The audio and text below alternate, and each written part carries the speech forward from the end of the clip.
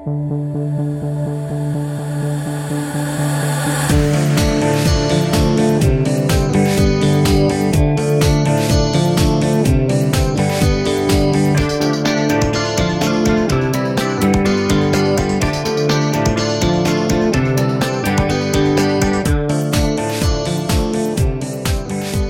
everybody, welcome to the Punch Up podcast. Myself, Nicholas Lay, Philip Bartlett. Hello. Adam Blair. Oh, hello. And it's been many months, many moons since we last had a little conversation like this. I can't remember exactly, but we know, we looked it up. Apparently it was for Baby Driver.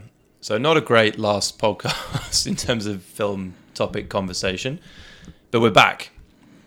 I don't know how long for, but how's everybody doing? Pretty good. Feeling good? And we decided to come back at this point because, of course, the Oscars have just been and gone last weekend. So we thought it was only right that we come back and talk about what was a fairly less controversial year than last year from purely an Oscar point of view. It's been a pretty controversial year from the point of view of Harvey Weinstein, Kevin Spacey, and the whole Me Too movement and Time's Up movement, which has been a bit of an earthquake through Hollywood, of course. And it actually seems pretty weird that the last time we did a podcast, none of that was a thing, as far as I'm aware. When did that break? Like autumn last year, around that time? Late summer, maybe? I think so. But yeah, now Weinstein is now no longer a thing. Spacey has disappeared. Who else is screwed? Oh, it just keeps coming. There's Brett Ratner, yeah, who no one cares about. But he ain't working again. Nope. Yeah, it's definitely got rid of some people who, I'm not too bothered that they've been got rid of, but man. It's going to keep coming too because more and more people just, more reports just keep coming out. Yeah, we had Uma Thurman recently, and man, that sucked. I love Uma. But yeah, it's been a pretty eventful 9 months or so since we last had a conversation, but we thought it was only right to get back on the Oscar train now that it's happened and have a little bit of a review of 2017. As late as it may be. But we did watch the ceremony last week, and I think it's only right we start with the Best Picture. Mm-hmm. And the winner was Shape of Water, of course. It was a pretty close run thing, I think, when that started off. They had 3 billboards was just edging the bookies' favourite, I think, going into it, but they were pretty much neck and neck. And in the end, Shape of Water took it. And I know, Phil, you had an inkling. Yeah. I didn't think Get Out would have got it. Like you said, they gave the best director to Peele. Best director? Writer. They gave writing. Writer. Yeah. Right. That was my choice out of the runners. I don't know. I was happy that it won. It's a weird sci-fi love fantasy movie. Not a typical Oscars contender for Best Picture. I think there wasn't a whole lot of typical Oscar films this year. Like The Post was probably the most standard film, and that was never going to win. Dunkirk also. Yeah. Call Me by Your Name a little bit. Really though? I don't think so. I mean, that and Dunkirk was pretty unconventional, like the way it was portrayed, I guess. Yeah, but I just think like war movies in general are kind of True. And it was more Oscar baity. It was more of an experience ride movie than That's true. Yeah. It wasn't like Darkest Hour. It wasn't much of a period piece as Darkest Hour is. If it had been an American movie about American subjects, Yeah, right. it may have been up there, I think. Because American Sniper got thrown in the other year, which is just crazy. Yeah. But, Yeah, but I'm glad Shape of Water won. Like, it wouldn't have been my top pick or anything, but I'm glad it won just because, yeah, what Phil was saying, that it's a very different movie, and Guillermo always kind of struggles to get his projects off the ground, and he does a lot of weird stuff, so I think this is going to be a good platform for him to just make whatever he wants, which I'm excited about. Like, I want more weird, different stuff. Yeah, apparently he has a couple stuff that he's been trying to make for years that everyone's excited that he'll be able to fund now, hopefully. And you can tell that, like, his best movie's ahead of him. Like, he knows what he's doing, and he never really does the same thing twice. Like, he always does this, like, weird kind of monster stuff sometimes, but it's He's hard to dislike. It's Like I mean, his style and stuff you could not like, but in terms of as a director and the way he handles his craft is and it's good that more people be paying attention to him, and I want to see what he does next because I really don't know. Yeah, I agree, and I'm happy that he won because the film itself was pretty unique. It didn't blow me away, but it was enjoyable. I liked it. It looked great. I thought it was good performances. It was very well executed. That's what I'd say. The story didn't blow me away either, but it's like all the pieces were very well put together, I thought. Yeah, I agree. I think it worked out pretty well in the end, and it was everything about it was taken individually was great. I lost money because I had money on 3 billboards, like a substantial amount, so that annoyed me. But I think you're right as well that whatever his next few projects are, they should be pretty big. It always fascinates me that how could he not get projects off the ground? Like he struggles to get money because they're always weird. Yeah, I know it's a hard sell. Like I mean, even like thinking about the premise of this movie, like how many studios would be like, no, here's maybe $10 million or something. And what was the budget? It was pretty low, wasn't it? I think it was like 30 to 60 or something. It wasn't. Still wasn't a lot. It wasn't a lot. No, for a modern day, quote unquote blockbuster. And for what they did with that money is quite impressive. Like the sets they did have, while there was few, were super well put together. Special effects was well done. And what was his last film? Crimson. I didn't like that. I didn't see it. It was just such a... I mean, his few films in between kind of, the last couple of years have been kind of bland. There's a featurette about one of the demon or ghosts that looked cool, but then I asked you, I was like, was the movie good? And you're like, no. Well, what annoyed me about it is that they went through all the effort to create great special effects using practical models and sets and everything else, but then it looked like it was CGI in the final cut. So I was like, oh, that kind of totally defeated the objective of it. Whereas this time around, in Shape of Water, the creature looked great. Yeah, because that was a suit. Yeah. Yeah. But everything flowed really nicely. I thought Sally Hawkins was great. And she had a pretty good year. What was the other film we were talking about it that she was in? Maudie, yeah. If anyone hasn't seen Maudie and you like deep emotional relationship movies with Mr. Hawke co-starring, then I'd definitely give that a watch. Especially Canadians, as it's set out in Nova Scotia, I believe. Yeah, good flick. So she, I think they would do, because I don't think you can be nominated for 2 films in the same category.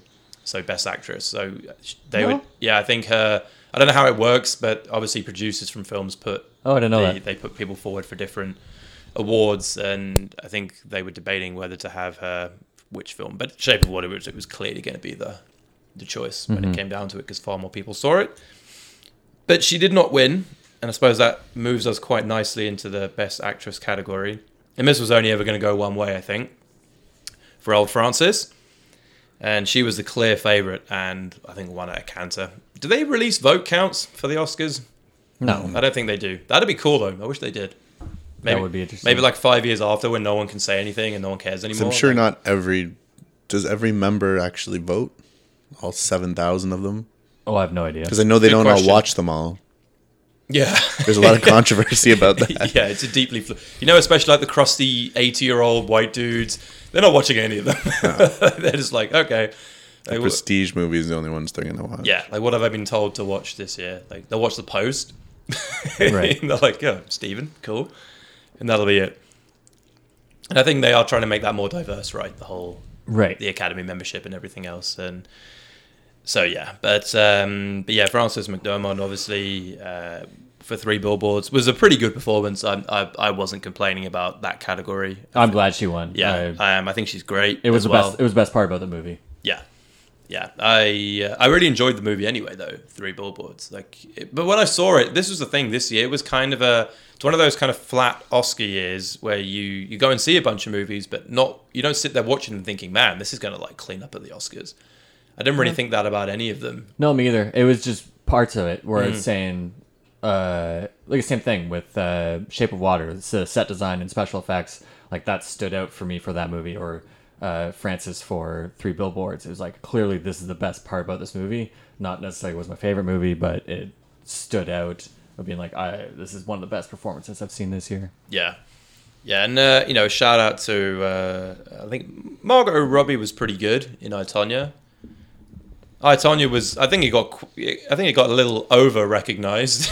Yeah. I can see why.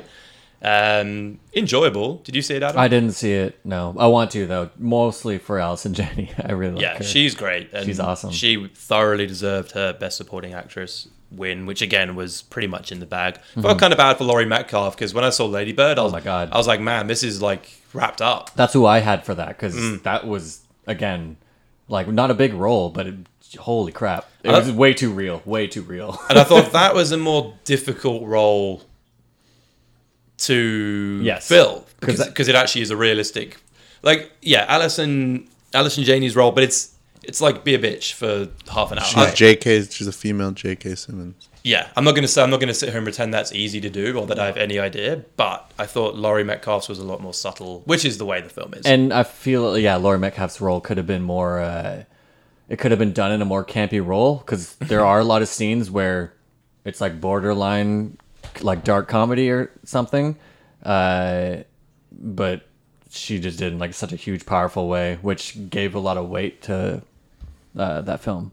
Yeah, agreed. And Lady Bird is easily one of my favorite films of the year, and Same. we're going to do our top fives in a little bit to catch up on those. But yeah, Lady Bird I think was inevitably going to get nominated for a lot of stuff, but not win anything. And I still think it should have won for Best Original Screenplay. Same. I was going to say the exact same thing.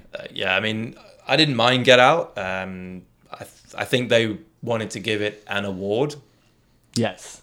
So, but I don't really begrudge Jordan Peele. Like, I think it's a great achievement, to be honest. And I think the fact that it was nominated for Best Picture at all is a pretty big step forward in not only black cinema, but also genre cinema. Because when you get a horror film up for Best Picture, like every year it comes up in conversation, and people are like, well, that's not getting nominated. And they're right. And this came out in January 2017. They weren't even thinking about awards season, which is great. It's like an underdog story. So I'm really happy that it got some recognition. Although apparently they want to make a sequel. Oh, no. Okay, well, I don't know about that. Yeah, let him do what he wants next, which I'm sure this will grant him to do. Yeah. And same with Daniel Kaye, who, as we were saying, always looks angry at awards ceremonies. Like, he's like a British dude. I always get the idea that he's just like, I don't want to be here. I think the Globes was worse, man. He was not a happy man at the Globes. Discontent. I didn't watch. He looked a little better at the Oscars, especially when Peele picked up his award. That was good to see. But yeah, shout out to Daniel. And again, he's going to do some big things, man. Like, I hope so. Him and John Boyega are just smashing it at the moment in Hollywood. So there's a couple of no doubt big roles coming up for them. Another completely no-brainer category from the point of view of the critics was Gary Oldman for Best Actor, which I think shouldn't have been as cut and dry as it was. I really like Gary Oldman, and I'm really happy he's won an Oscar, but this was some scenery chewing. Do you think it was like a career Oscar rather than a performance Oscar? Yeah, I think it was partly a career Oscar, mainly because, the thing is, if Daniel Day-Lewis hadn't already won 3 Oscars, I think it would have been a lot closer. Let's put it that way. I didn't see either film, so I can't speak to that. Imagine if Daniel Day-Lewis in Phantom Thread had never won an Oscar and it was up between 2 of them for career Oscars. Right. That would have been pretty insane. That might have split the vote even and had someone else sneak in. But I think they nominated Denzel again. Like, has anyone seen Roman J. Israel? I did not know it existed until you brought it up. I do remember watching the trailer for it. It looks interesting. I think it's a civil rights movie. Oh, cool. Yeah. But I didn't hear anyone really talking about it or about his performance. And I don't actually remember seeing him at the awards. Remember any shots of Denzel? I want to say yes. Yeah. Pretty sure I saw him. He would have had to have been there. Yeah. Just in case. Best director obviously went to Guillermo. Yep. Nolan was kind of the favorite early on, I think, when Dunkirk first came out, which isn't surprising because it came out in summer of last year. I think that was a strong category, actually. Right. I think for me, there was a majority of the nominees. I wouldn't have been bothered if they won because there was so many strong directors, and especially even Greta Gerwig, like for a first film to be nominated, and it was a very beautiful film too. Like it's just cool to see.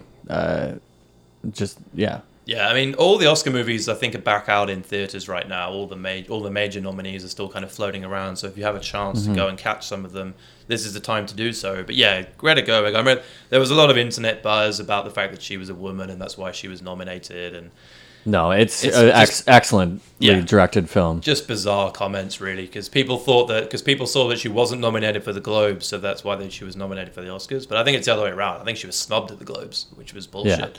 Because they shoehorned Spielberg in for the post. Yeah. Which is it's a very kind of nice Spielberg-esque. There's some really nice scenes in it, but they mainly involve no human interaction. Like there's a great printing press scene near the end of the film where you see how they all work and all that kind of stuff from the 70s, and it's cool. Like you can tell they built the original stuff and used it all and everything, and that's pretty neat. So, but yeah, I think Paul Thomas Anderson as well. Like Paul Thomas Anderson has made now, I think, 7, 8, 9 movies. I don't know how many exactly, but I struggle to think of a bad film that he's made, or even like a below-average film. And it's pretty remarkable, really. I'm not a huge fan of The Master, but there's no denying it's a pretty good flick. That's like a weird, conflicted thing I have with him, because I know every one of his movies is so beautifully shot and like very well edited, but it's usually the subject matter that turns me off. Which is weird. So like I like a lot of his earlier stuff. Like Boogie Nights is like one of my favorite movies. I could rewatch that so many times. Like it's so well executed, top to bottom. But then a lot more because like a lot more of his films now are more character studies. Yeah, which just doesn't appeal to me. It's just a personal thing. Yeah, that's fair enough. And I think he pretty much started going that way with Magnolia, which I do like, and I could tell that was a tipping point for him. Yeah, I think he wrote that role for Cruise, which is a huge Oscar snub still. Right, yeah, totally. He wrote that role specifically for Cruise, and I think that's when he started doing that. Because Boogie Nights is like, it's... amazing. It's a thrill fest, and it's a great movie. But interestingly about Phantom Thread is that it didn't get nominated for Best Cinematography because they didn't have a cinematographer. Well, it was him technically, I guess. It was technically him, and then he credited like 5 other guys, who were supporting him on it, but he didn't want to nominate himself for it, which is weird because I can totally see why he didn't do it. But if he had, I wonder if he would have given the Deak a run for his money. Maybe he stepped aside. Is it that I haven't seen Phantom Thread? Is it that well? It's really nice. Shot? Yeah, okay. It's so well shot. Yeah, considering it's one of those beautiful period pieces where everything pops out but remains subtle. You know what I mean? It's kind of a hard way of describing it. It's like a mix of there's some Tarantino in there. I say that a lot because of the food scenes. Yeah, right. There's such good food scenes in this movie. It's like my favorite part of it. Someone just spreading jam on a. The way it's the sound design of it. Oh, it's so good. Yeah, but for cinematography, I think he's using classic lenses, and they shot on location. Also, they did, which apparently was really hard. Yeah, because there's people living everywhere. Yeah, it's a tight-knit area that they were shooting in. But yeah, I mean, obviously the Deak did finally get his Oscar at the 16th attempt, I think. Right. He was too short of the record of nominations without a win, which I think is 18. I'm not sure. Wow. I'm not sure who that's for, but man, that's going to suck. That's rough. Yeah. That's like the nicest guy too. Yeah, and he did a good speech, and he still has great hair. Everything about the guy is just glorious. I thought of Keith Richards as soon as he started speaking. I was like, what? He just sounds like some old rock star. Like, I'm over this. Yeah, it's very humble. It was good though. And the good thing was as well is that it didn't feel like a career win. This is one of his best projects he's worked on. And obviously the project in question is Blade Runner 2049, which didn't get a whole lot of. Denny didn't get a director. Yeah, and when you look at the best picture list, right, you could probably pull one of those out and slot Blade Runner in. Yeah, it's just a sci-fi thing. It's the same thing what you were saying about genre movies that are hard to get nominated. They already got Shape in there, so yeah, but which is good about the Oscars in general. There's like a lot of genre films that get nominated, so I wasn't too miffed about that. Yeah, and at the same time, the story in Blade Runner 2049 didn't blow me away. No. So, it did look great, though. Yeah. Any other major categories? Best Supporting Actor was another one that was, I think, closer than some others, but Sam Rockwell just absolutely slayed every award ceremony Yeah. out of nowhere, because this was Willem Dafoe's Oscar. It was nailed on. And in the end, I think he got nowhere near it, unfortunately. And he's a good guy. I'm sure he took it on the chin, but I think mainly because Florida Project got not really much other recognition, whereas Three Billboards was being nominated for any and everything. So I can see why Sam Rockwell got it. I feel like Dafoe still has a lot to give. Oh, I hope Yeah. so. And- He's a great actor. And I love how he picks the weirdest shit too. Yeah. Like it's just you could tell he's having fun with it, even when he's like a maniacal whatever. Yeah, and I honestly think Woody Harrelson should have had a bigger chance at this. Absolutely. I thought he was great. I It think was my favorite part of that movie. Yeah. I think it's just because he wasn't in it as often. That's my guess. Role wasn't as prominent. Yeah, that's what I mean. And he does. Same as Lady Bird, the mother. Right. Yeah, that's true. And then, we talked about writing a little bit. Get Out, of course, did win for Best Original Screenplay. The Big Sick got a nomination, which was cool. Right. I'm very excited about that. For me, I really wish that would have won or Lady Bird, just because it was both were so like pacing wise, dialogue wise, and it was just those are both very real scripts, which I really liked. I think Get Out as a concept and as a story was a great idea and more interesting, but I think if you're taking it purely on what's on the page, I would say it's behind those two. I'd say it's behind a few of them, if I'm being completely For that honest. specifically, I think I would like Big Sick, because I think more people should see that movie. Yeah, I mean, it did pretty well, didn't it? I don't know. I think so. I think it did. It was well reviewed, and I really liked it. It was better than I thought it was going to be. Yeah, much funnier than I thought it was going to be. Yeah, because it could have been bad. Yeah, you see the rom-com version of that movie. It's interesting. That didn't take any chances, and Yeah, no, played it it's safe. just much more raw. Yeah. Call Me By Your Name winning Best Adapted Screenplay doesn't really surprise me. Not the strongest category that one has had in recent years.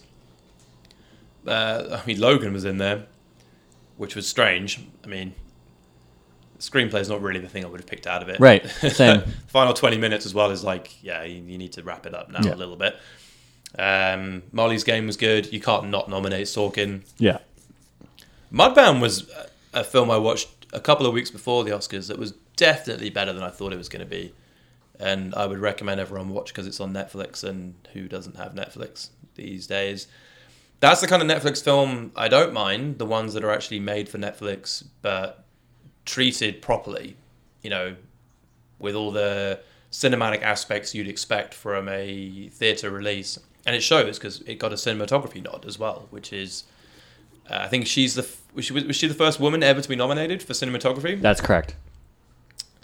And I'm going to find her name because I don't want to just call her that woman. Rachel Morrison. So yeah, and that was deserved as well. I thought that looked great. And that's I was going to come back to the whole Netflix aspect. We'll come back to that a little bit later, of just the reason that films are being thrown onto Netflix now. And there's kind of a difference. There's movies that are made for Netflix.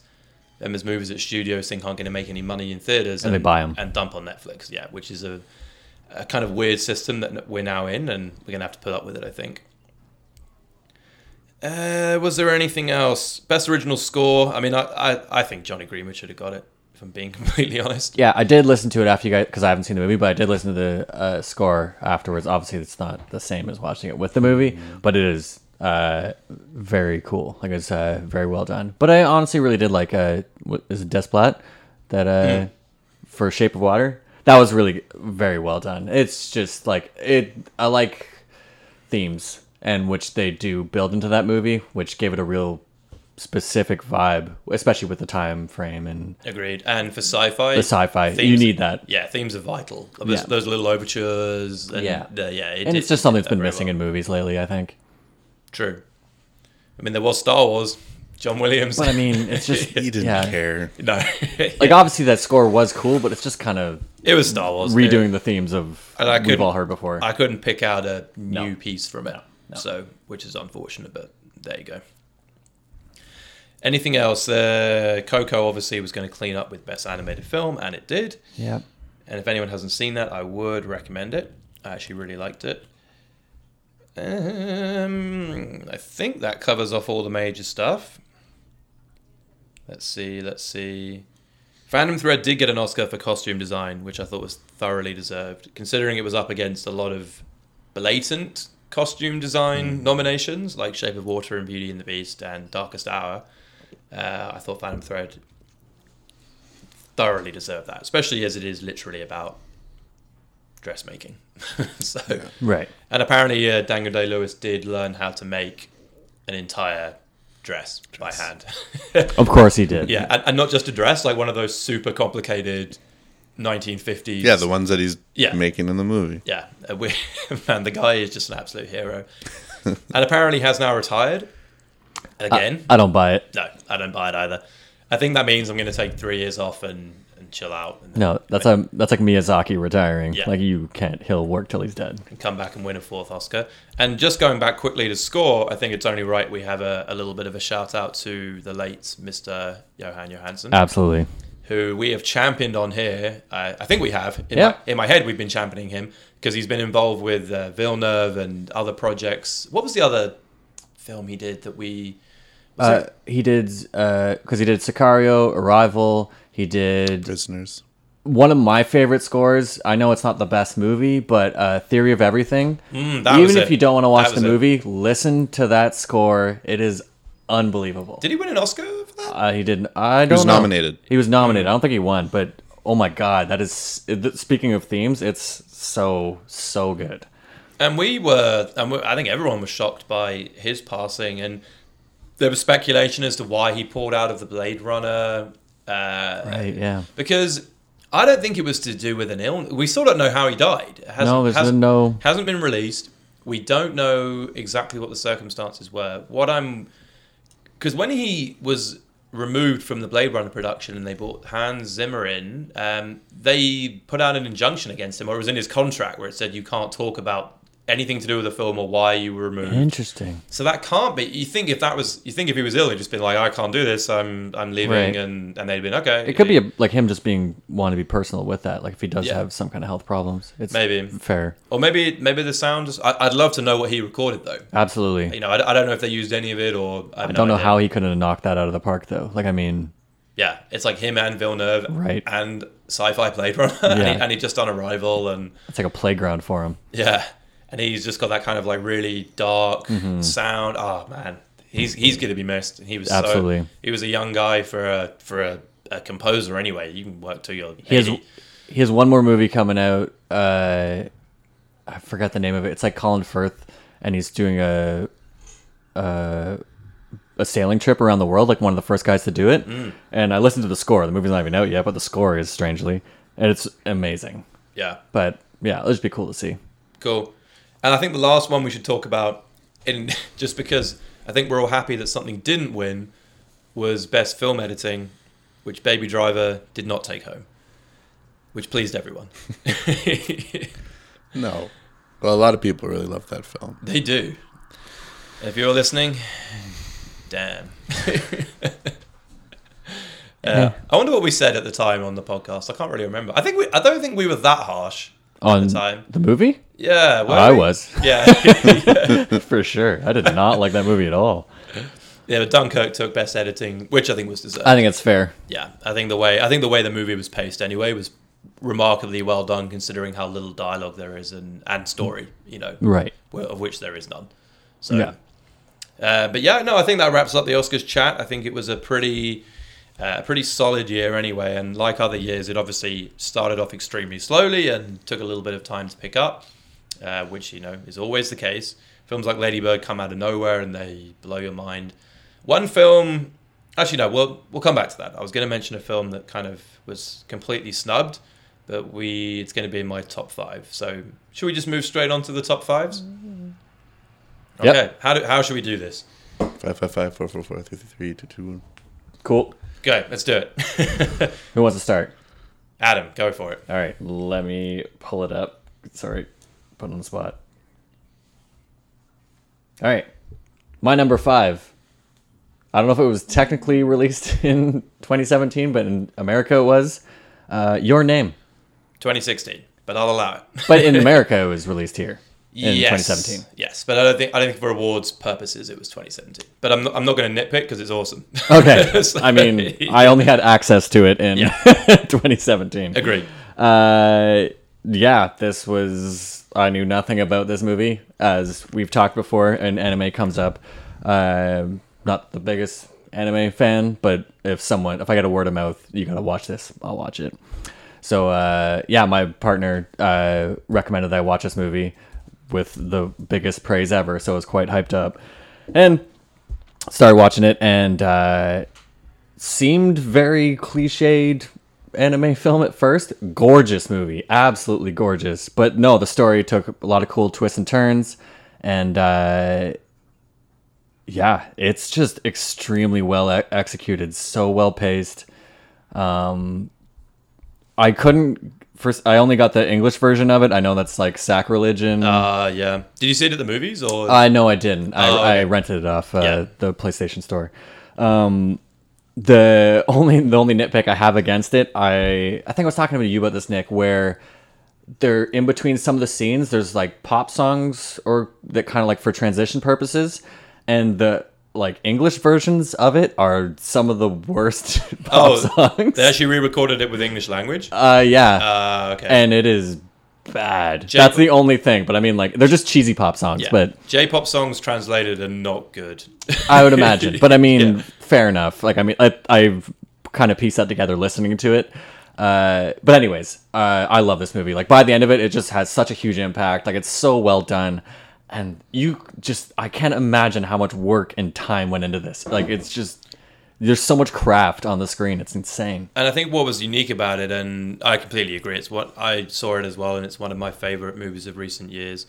And the fact that it wasn't a Ghibli film was what stood out about it. Right. But it is smashing commercial box office records, not only in Japan, where it's, I think now the second highest grossing film after Spirited Away. It's up there anyway. I think it might be first from... It might be by now. Because it had such a long run. Yeah, and it came out everywhere else. It's like one of the highest grossing Japanese films in China, in most of Asia.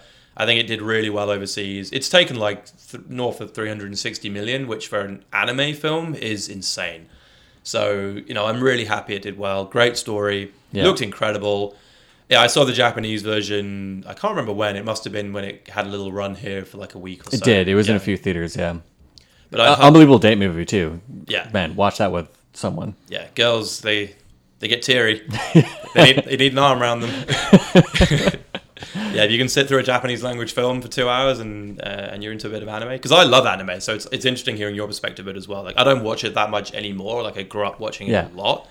Like, there are a few tropes in it, but I mean, it only takes about 20 minutes, and you're like, okay. Yeah. Like, I mean, it goes into a whole other thing that's not what you expect. And the comedy, I thought the little comedy moments were great. Absolutely. And so well done, considering they're like clumsy teenage moments that could be really awkward if they were done badly. And I thought it worked out pretty well. So, but no, good choice. Great film. I'd recommend anyone see that. All right, who's next? Me. Go, Phil. Number 5 would probably be Shape of Water. Okay, cool. So we've already talked about it and don't have much more to say. Yeah, good film. Yeah. Yeah, It is. Yeah, I mean, if you get the chance to watch it in the theater, I'd definitely recommend it, just because of the whole package, I think. But yeah, it's a good flick. For me, ranking any movies comes down to a movie that I want to watch again. And that's how I determine what goes on my list. And that's one I'm picking up in a few days when it's released, so I can watch it again. And that's why... Sorry, go ahead. All the pieces just fit really well for me. I mean, the story could have been a little better, but for the elements that it's using, I think it does it well. Yeah, it's so well executed. Yeah, agreed. Shannon is great. Yeah, always. That's like the perfect role for him, though. Yeah. It's so funny. He must have read that script and just been rubbing his hands. That's me. Did you see where he watched the Oscars from? No. Just some like bar in like South Florida. It's like a bayou bar, and there's a photo of him looking up, watching the Oscars, drinking a beer. That's too good. Yeah, he doesn't care. He's an inevitable Oscar winner in future. Oh, absolutely. But yeah, back to your point, Phil, about rewatchability. That's why Shape of Water didn't make. I don't think it would have even made my top 10. Like, even though I really like it, I don't really base my top 10 on like, what was like the best film that year. It's like the favorite, right? Personally. So my top 10 was on my website a couple of months ago, and it's always premature because I just bang one out like at the beginning of January, even though I haven't seen inevitably 2 or 3 of the films yet. And I reserve the right to change it, and I'm changing it now. So one film that I hadn't seen has entered, so I'm going to push everything back up one. So number 5 is The Florida Project, which kind of came out and got a ton of like buzz over that kind of like 3-week period or a month period, and then kind of disappeared again by the time the Oscars had come around, which I think killed Mr. Dafoe's chances of his Best Supporting Actor Oscar. But man, kids are so good at acting these days. What's going on? In the 90s, you watch 90s films and you're like, oh, you like shudder. I don't know what they're doing, but this is great. And I can't remember the chap's name who made it. I'm going to look it up right now. Sean Baker. Writer-director Sean Baker. If you haven't seen The Florida Project, it's about a group of motels that exist kind of in the shadow of Disney World in Kissimmee, just outside Orlando, Florida. And it's about the single moms and poor people below the poverty line who live in these places. And Willem Dafoe is the kind of hotel or motel manager. And it's just about the kids getting up to mischief and living a really depressing life without really knowing it. And man, it's super dark, but really well put together. Great soundtrack, really well directed. Because when I remember reading about it at VIF, and I couldn't go because there was only one showing of it. And I just glanced over it, and it said something about a documentary, and I didn't see Willem Dafoe or anything, and I thought it was actually a documentary. And then I went and saw it, and I was like, this is not a documentary, obviously. So, but it's one of those films that has you kind of heartbroken, but at the same time, I don't know how to describe it, but it was just very moving and very good. And if you're looking for kind of it's a perfect Netflix movie as well, because it doesn't need to be seen on the big screen or anything like that. Nice. But I would certainly recommend it to everyone. Great performances by, I'm going to look up her name. Brooklyn Prince is the little girl. Man, forget about it. She's fucking great. And Bria Vinate, murdered her name. She's the mom. She's also great. Great cast. I think it's one of those films that should have got a bit more recognition than it did. I think it got a lot of critical acclaim, though, which is good. Isn't the mother not an actor? I don't think so. No, I think it was her first film. Yeah. As far as I'm aware, anyway. She might have been not a movie actor before, but she kills it as well. So it's emotional. Cool. Emotions. Number 4. My number 4 is A Ghost Story. Nice. So Phil recommended this to me for months, and I just didn't want to watch it because it sounded like I saw the trailer and it was like, just a guy in a ghost sheet. I'm like, this looks like the most pretentious thing. Casey Affleck. Yeah, Casey Affleck. In case anyone hasn't seen it, basically Casey Affleck passes away, comes back as a ghost, and it's literally like a kid's costume of 2 holes cut in a bed sheet, and Casey Affleck's underneath it.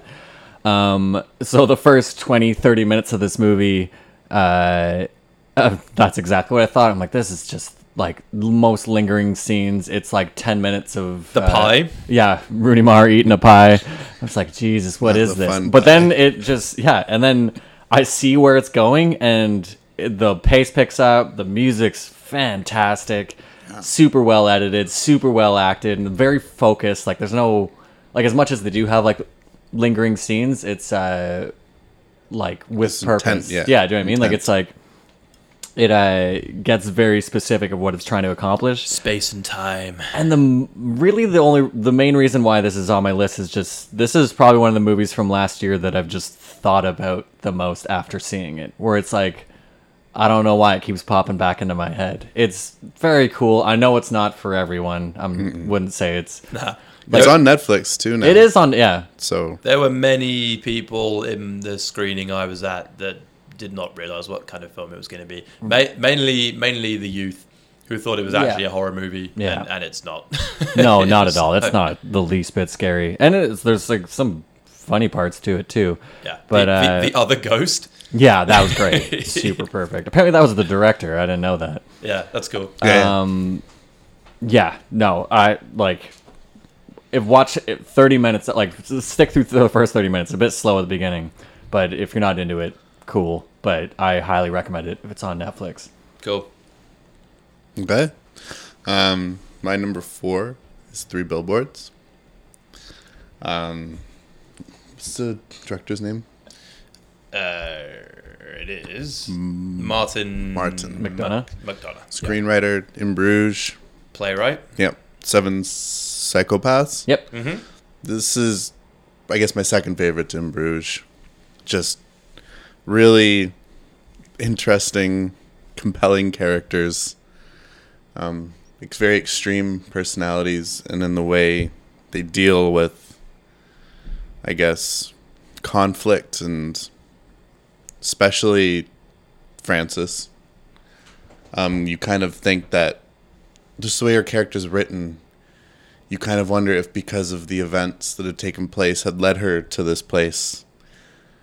Then you find out this is kind of the character, that's just who she is. Yeah. And I don't know. The directing was really well done. Snubbed. Yeah. He didn't get a nomination, unfortunately. No. Which was kind of weird. Yeah, and he looked pissed, man.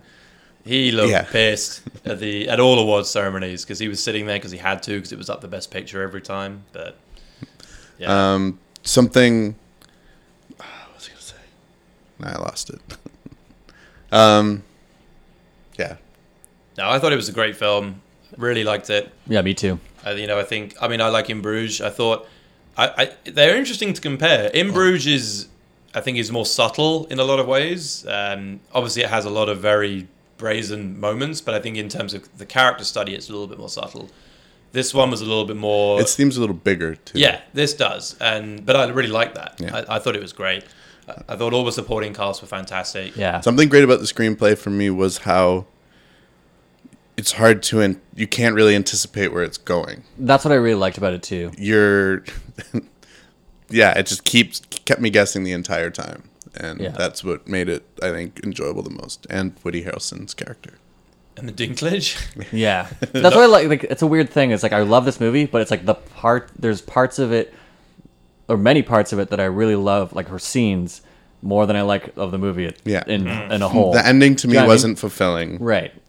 But again, But the journey was great. yeah. But it's like, we all know the fulfilling version of that ending would be the most predictable thing of all time. Yeah. Exactly. Which I'm really glad it didn't do that. And that's the most like Martin McDonough ending ever. Which is great. So yeah. Yeah, it's different. I like it. Yeah, agreed. What are we at? Number 4? Mm-hmm. So my number 4 would also have been 3 Billboards. So we can skip over that. Unless there's anything else you want to say. Nope, not really. All right, cool. So, number 3. My number 3, unsurprisingly, Molly's Game. Ooh. I love Sorkin. I've talked about it a million times. I won't go too hard into that. But this is just like so fast-paced. I love the quick cuts in this film. There's so much I could say about it. But I felt this film was, like comparing to his Sorkin's past films, is like maybe like the club scene or the restaurant scene from Social Network, but the entire movie, where it like has that quick cutting, like they'll have like cool like a cool score with Daniel Pemberton again, he did an amazing job for Steve Jobs and did a really good job here. And just the pace of this was just so awesome, and just so many scenes stuck with me. Like, I think, and especially for me, there's one scene, I won't go into spoilers, but have you guys both seen it? Mm-hmm. The park bench scene at the end, that's probably my favorite scene of the year. Like, that scene alone, like, it's just so much. With Big Kev? Yeah, which is just as great to see him doing that kind of stuff, like chewing the scenery and just. And there's like a subtle like power to him too in that scene, which is crazy. I'm glad that he's graduated to kind of like these little supporting roles. Who's Big Kev? The Costner. Kevin Costner. There's no other Kevs. Yeah, he has a small role in it. Like he plays her dad. Okay. Oh, right. I've heard this. Yeah, no, but just man, Jessica Chastain and Idris Elba just like So- yelling at each other for 2 hours. I'm 1,000% down for that. It's a nice little return for Idris Elba because he hasn't really done anything memorable or good Right. for a while. So it was nice to see him in basically like String a Bell, but good. Yeah.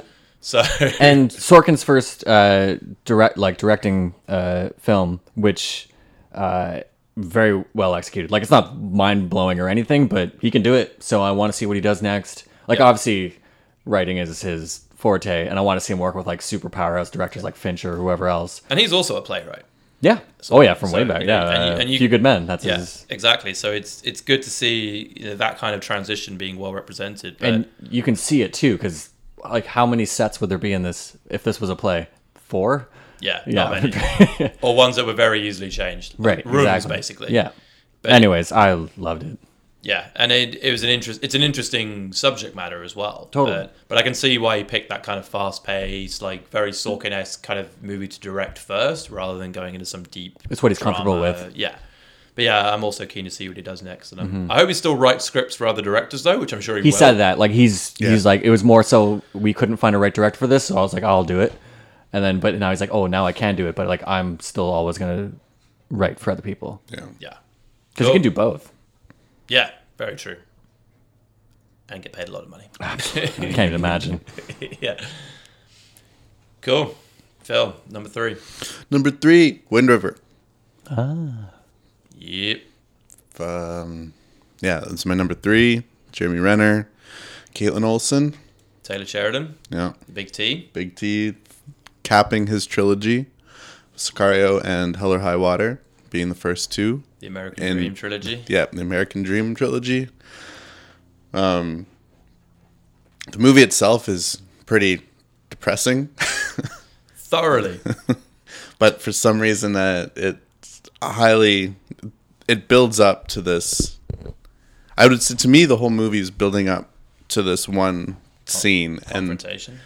that the payoff and the execution of this confrontation is so well done, intense, and Which absolutely defines Sheridan's writing down to a T. yeah, Like his ability, you go into it thinking something's going to happen. And you kind of got an idea that it's going to be bad, but it's always so much worse than you think. Yeah. And not just like, not for the sake of it, like actually genuinely impactful. yeah. And that's in a way I think Fincher does that well. That dread. Yeah. And it's a movie about like murder but it deals with Native Americans, and there's all these themes running throughout it that all culminate into a really horrible moment. Yeah, and for anyone who hasn't seen it, it's set on a Native American reservation in, I think, Wyoming, the Wind River Reservation, where a young girl is murdered, and they bring in the FBI to help track down the killer. With Jeremy Renner, who's a local... What does he do? He culls predators, right? He culls like wolves and stuff. That's his job. Yeah. Did you see it, Adam? Yeah. I did not. It's a great movie. And it's actually also, like Sorkin, it's a writer transitioning to direction, granted on a much shorter career track. But Taylor Sheridan is just my favorite, writer, filmmaker, whatever you want to call it right now. He's definitely the one I've got my eye on ever since Sicario came out. It's actually not his first directorial feature. He made some sketchy horror movie back in the day, which is kind of weird because a lot of articles I read just kind of put it as his debut, but it's technically not. I have not seen said horror movie. I don't think it got much buzz or whatever, or had a wide release of any kind. But what I also like about Sheridan is that he used to be an actor. And that comes across, I think, in the way he directs his actors in this. Very personal, I found. And he's always great on the round tables as well, if you ever watch the Oscar round tables. Mainly because he always stands out amongst writers because he's a really suave, like, good-looking guy because he used to be an actor. And, like, the other guys like every time. Yeah. But he's so grounded and a good guy, and I think this should have got a nod for writing. It should have got some sort of recognition. Man. Like, yeah, it's well shot. It looks great. There's some fantastic even the way shots he used, even the landscape, and this is in his entire trilogy. The landscape is a character in Hell or High Water, Sicario, and Wind River. It's crucial. Plays major parts, both like I suppose physically and theoretically. Yeah, and Renner is great as a lead. Holds it. He's not my favorite actor by any means, and he impressed me. I would recommend it. Kills in a lead role, man. He needs to do more lead roles. Whenever he's in a supporting role, I don't like him. He kind of just seems like he's phoning it in. Right. The role never really seems to kind of fit because he doesn't have the look of a lot of the stuff he's cast in. You know, like in the Avengers and stuff. It's like that's terrible casting. Yeah, Mission Impossible. Yeah, it's just weird. It doesn't work. He doesn't have that kind of look or demeanor. So I don't know. We'll let it go. But I think it's a great movie. Absolutely fantastic. You. Number 3, Phantom Thread, which was not in my original top 10, but has shoehorned its way in, definitely, to the rest of the list now. And the reason for that was because, man, it was just great. Like, Paul Thomas Anderson's one of my favorite directors anyway. And this was one of those ones where when I saw the trailer, I was like, yeah, like, what is this? You know, what's going on? Is this going to be good? I don't know. And then, you know, it's Daniel Day-Lewis, of course, and pretending he's going to retire, which adds a bit of weight to it. But the whole subject matter sounded kind of weird, and I was like, okay, you know, 1950s Britain, costume designer. But then when I saw the movie, man, it's great. Really engaging, definitely a character study, but with a far better story than The Master, I thought, anyway. Like, way better flowing, better pacing, well connected. The Master is choppy as hell, like it's weird. And that's what turned me off. Yeah, and it's deliberately done like that, I think, to kind of mess with your mind a little bit. But it doesn't have the powerhouse of someone like Day-Lewis. Like, Joaquin is a great actor, but Daniel Day-Lewis he's pretty awesome. He's He isn't even, like, I think, the best performance in the movie. No, I think both the female leads in it are great. Who plays his sister? She got a nomination, which I thought was a definitely deserved nomination. Did she get a nomination? Yeah, Leslie Manville as Daniel Day-Lewis's sister in that movie. She was great, and Vicky is his lover. Yeah, I can't remember her name either. But score was great. Liked everything about it. Score's outstanding. Yeah, and I would. Again, it's one of those films you can get away with watching it on TV, certainly. But what made me like it even more was that right at the end, like Phil and I like kind of scrambled into the movie theater late in Kits here in Vancouver, and we were like crammed in for the whole movie. But then I was absorbed by the movie, came out, and then as soon as it ended, this guy behind me, which is so typical of like Kits as a place where people see movies, he just stood up and he went, "Well, that's the worst movie I've ever seen." I was like, God damn it. Yeah. So that just kind of convinced me that it was good. I mean, Paul Thomas Anderson isn't for everyone. No. Granted. But like Fifth Ave Cinema and Kits, people go there just to... That's like indie films in a nutshell. People go there just to dislike movies, I think. Like, whenever I saw Florida Project there, I saw Lady Bird there. Man, the amount of moaning going on from the middle-class white people, middle-aged middle-class white people sitting around me for every movie. And I was just like, God, do you guys enjoy anything you come to see here? Do you ever look anything up beforehand? I don't think they do. I think they're just like, oh, let's go to the movies. Great film, though. Would recommend. Cool. So we are at two. Number 2. We're getting serious. My number 2 is Lady Bird. Again, I'm always a sucker for coming-of-age films, but this is like one of the best coming-of-age films that's happened in like the past decade or so. And again, Greta Gerwig, the writing, directing, just unbelievable. Super well-paced movie, and performances from Saoirse Ronan, if I'm saying that right. That's pretty good. And and Laura Metcalf. Which, I brought this up because I didn't know that was the aunt from Roseanne. But it is. But I didn't find out till afterwards. Anyways, this is just like you can tell how personal this movie is. It's extremely funny, like so hilarious. It's awkward as hell too. I thought it was really funny, man. Yeah, it's just like and not kind of like like a very like true funny, if that makes sense. Be like, man. Like, and moments that you actually. I remember that film almost scene for scene. Yeah, I could piece it together right now if I really had to. Yeah, it stayed with me a long time afterwards, and it was good because it came out here in November, whereas in the UK it only came out like 2 weeks ago. So by then, it's been killed by the hype. Like everyone goes into it and they're like, well, it's not that good. And I'm like, it's like missing the point. When it came out here, I knew nothing about the damn thing. And yeah, it blew my mind. I didn't even know who Greta Gerwig was, to be honest. Yeah. So she wrote and directed it over like 6 years. I think it took her to write it. Yeah. She kept coming back to it and adding things to it. And yeah, I think it was great. Great cast. And it also had Timothy, how do you say his? Chalamet, who was of course nominated for Best Actor for Call Me By Your Name. He also plays like kind of a douchey teenager in this as well, which is he's the cool teen. Yeah.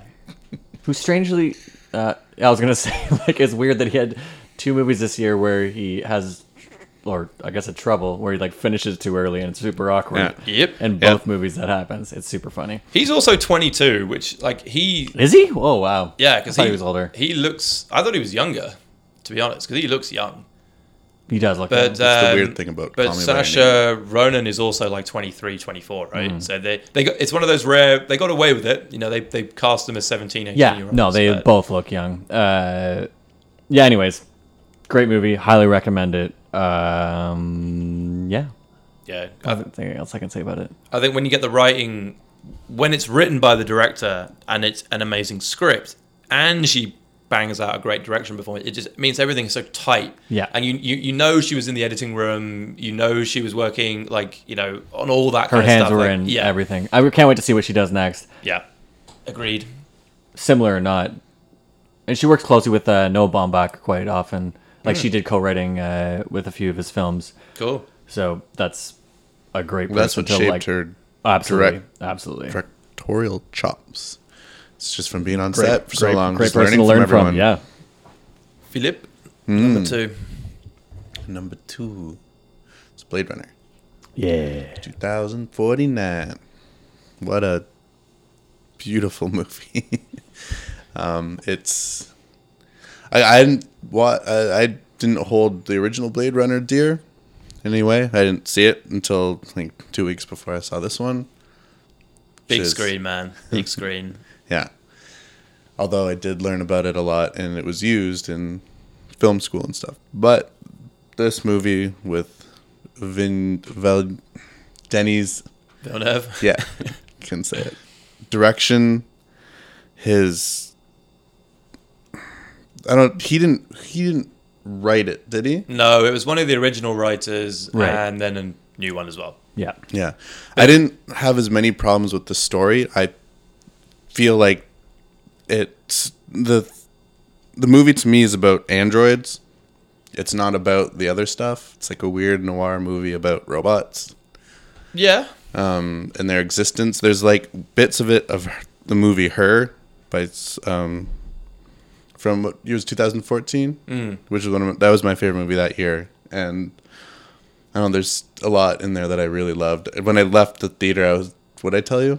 So this is probably one of my favorite movies of the year. Yeah, Phil and I saw it together, and I came out thinking, because I had to write a review for it pretty soon afterwards, and I was struggling to, like, I didn't give it 5 stars. I think Phil would have given it 5 stars. I gave it 4. But that was mainly because I thought there were enough gaps in the writing that, especially the kind of, like, the villain side of it was pretty wasted, I thought, overall. Yeah. I thought that it wasn't bad, but... You know, it got a lot better when Harrison Ford came into the movie, I thought. Yeah, and it was weird that the marketing, he wasn't supposed to be... They, like, promoted it heavily with Harrison Ford, but that's not what they wanted originally at all. They didn't even really want him in promotional stuff. It would have been great if they'd left him out of the trailers, to be honest. Oh, absolutely. Because it killed the reveal. Because it's a nice reveal. You know? Absolutely. But I also thought one of my favorite scenes was just prior to the Vegas encounter was when Gosling's in the apartment with the AI. Right. Yeah. What's her name? The effects in that scene, man. Oh, the love scene. Yeah. That's amazing. That's one of the best scenes of last year, like hands down. And that's like similar to 3 Billboards where there are parts of this, like as Nick was saying, there's parts that could have been cut out. Like there's odd pacing choices in this film.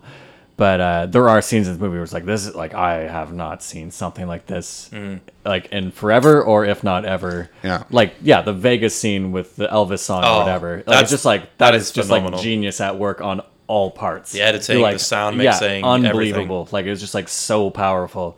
And same with that love scene. And that's what's just like, this is same level. Like, I like this more than Dunkirk, but it was on that same level of like, this is an experience. Like, you have to see this in a theater. Like, it like whatever engulfs you in it.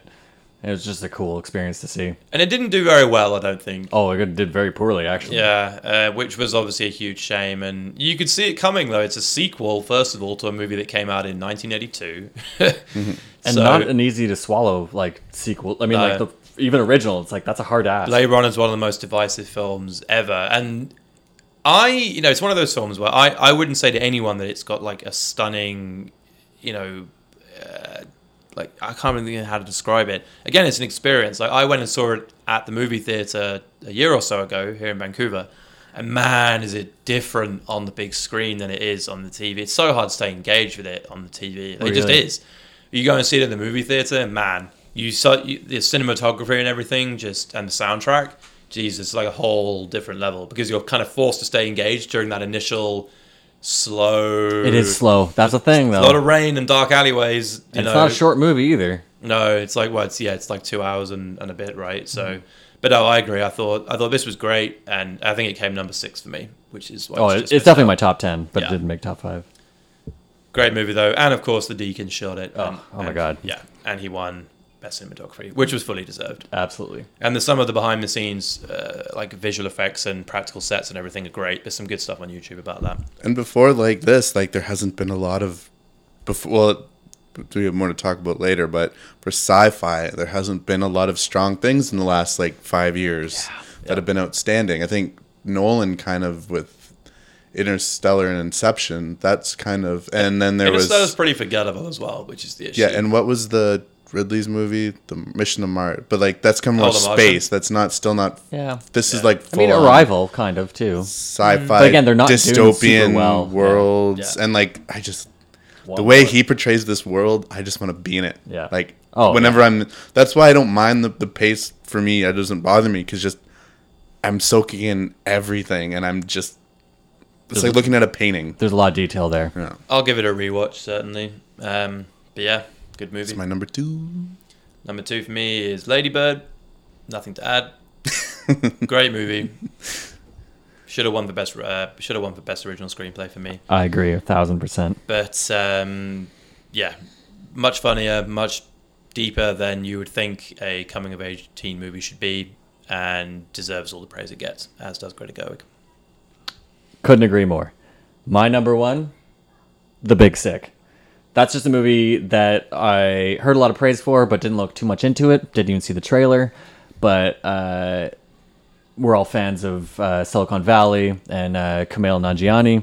So I want to see what he's doing. And apparently this was like him and his wife's, because they co-wrote this like semi-true story. And they worked on it for like 6 years or something with like Judd Apatow to help write as well. Or like he produced it, so gave him like coaching. And this movie is just so funny. Like, probably the hardest I laughed at any movie this year. So heartfelt. And just, like, it's just so refreshing to see such an honest and different perspective in this type of movie. And it doesn't bullshit or, like, tiptoe around any of these, like, controversial, like, interactions they have in the movie. Like, whether it's about death, whether it's about, like, racial or familial stuff. And I just loved it so much. Everyone and all the actors like knocked out of the park. Like he's just like, someone like went through this and it sucked. It's just like, I mean, for them personally, but I mean, Ray Romano's great. Oh my God. And Holly Hunter. Mm-hmm. Great to see her again. I just love her in anything. And there's like a weird, like subtle power to it where it's like, these people are in their shittiest times, but there's still so much hilarity in it. And it's just great writing to be able to find that in true life things. And that's the kind of movie I like. I couldn't praise it more. Yeah, no, I enjoyed it. Again, I watched it fairly recently, I think a month or 2 back. But yeah, similar to Lady Bird, way funnier than it had any right to be. Overall, just really well paced and came together very touchingly, I thought, as well. I thought the way that they handled the ending and everything else actually was good. It could have been, Schlockier, yeah. And I liked his whole family dynamic. I think Indian slash Pakistani Americans are getting a lot more of a boost these days, which, and obviously Aziz Ansari has played a part in that as well. But, the family dynamic of that side of things it never gets old for me. Yeah, and there's such a story to tell there too. And it's so interesting to me. Yeah. And coming from the UK where, there's large Muslim populations and Indian populations in my hometown, I knew people from those sorts of families, like not quite that extreme to an extent, but you kind of get an idea of it. And obviously it's different in America and elsewhere, but I like the fact that side of, culture is getting a bit more of a shout out in Hollywood these days. So yeah, I was down for that. Yeah, totally. And the director is Michael Showalter. I don't know if you guys have seen like Wet Hot American Summer, or he's done a few movies too. I really should watch Wet Hot American Summer. Definitely. Watch the original for sure. Or How They Came Together, which is like super dry and dumb, but great. It's like a good take on like romantic comedies. Anyways, this guy knows comedic timing more than anything. So it's just like a perfect fit of like, he knows these, like you're saying, like super well paced, and like the cuts of comedic timing in this is just like, it's so perfect. That's just why I liked it so much. Cool. Do you see it, Phil? Mm-hmm. Yeah. It was good. Yeah. She had his wife had a Converge shirt when it shows her like angsty photo. And I was like, nice. But no, it was a really good movie, and I like how it just the way they intertwine comedy with such heavy kind of and that's the best thing when something's super real and super dark, and then you can find the comedy in that. Like, man, that's such a good. And they didn't make it too sad or heavy either, because I'm easily emotionally manipulated with movies because I allow myself to, and I was like, oh man, this is gonna get shitty, but it didn't. It was enjoyable. Nice. Go for it, Phil. Cool. Oh, number one, Ghost Story. Yeah, That was my favorite. Actually, Greta said it in the end of a round or a discussion with the directors this year. She said it best, and I really related to what she said about what her favorite movies are, and a lot of them are ones that, in a way, after you see it, you somehow relate to your mortality, which is a weird thing, and I don't think everyone always thinks of it that way because it sounds really dark. but Phil does. Yeah, but it's true. And this movie completely is the definition of that. And these are themes that me personally, time and existence and death and all this stuff. This is stuff that I enjoy talking about, reading about, thinking about. And this movie, it's like a poem almost. It's very poetic. And the music and the directing, it's very sad. Not sad. I'm trying to think. Just the way it glides over time and how it makes everything kind of meaningless, but then it's somber, I guess. Yes. It's very somber. And at the end of it, I think it breeds a lot of really good discussion as well. Totally. And that's what. And watching it with certain people, you'll have these different conversations of what you've just experienced. Because there's ways to interpret it for sure. Mm-hmm. And again, because I know you made me not make me watch it, but recommended it huge. Where as soon as I start watching, I'm like, this is the most Phil film. It's film. Anyways, but yeah, nice. 100%. But I mean, it's great where, and it's like it can be read as like pretension, where there's such little dialogue, but then you start to realize when there is, it's very deliberate. Like that's why, like they want you to pay attention when people are speaking because there's so little of it actually going on. Yeah. So when someone says something, you're like, I have to pay attention to this, or I should pay attention to this. It reminds me of that monologue from Before Midnight that the old lady gives about her husband and how we're all just passing through, defines humanity and the experience, and that was really beautiful. And the music, I really love the music in it too. Oh, totally. And it's cool how much they did with so little, because there's like how many sets in this? Like 2, 3?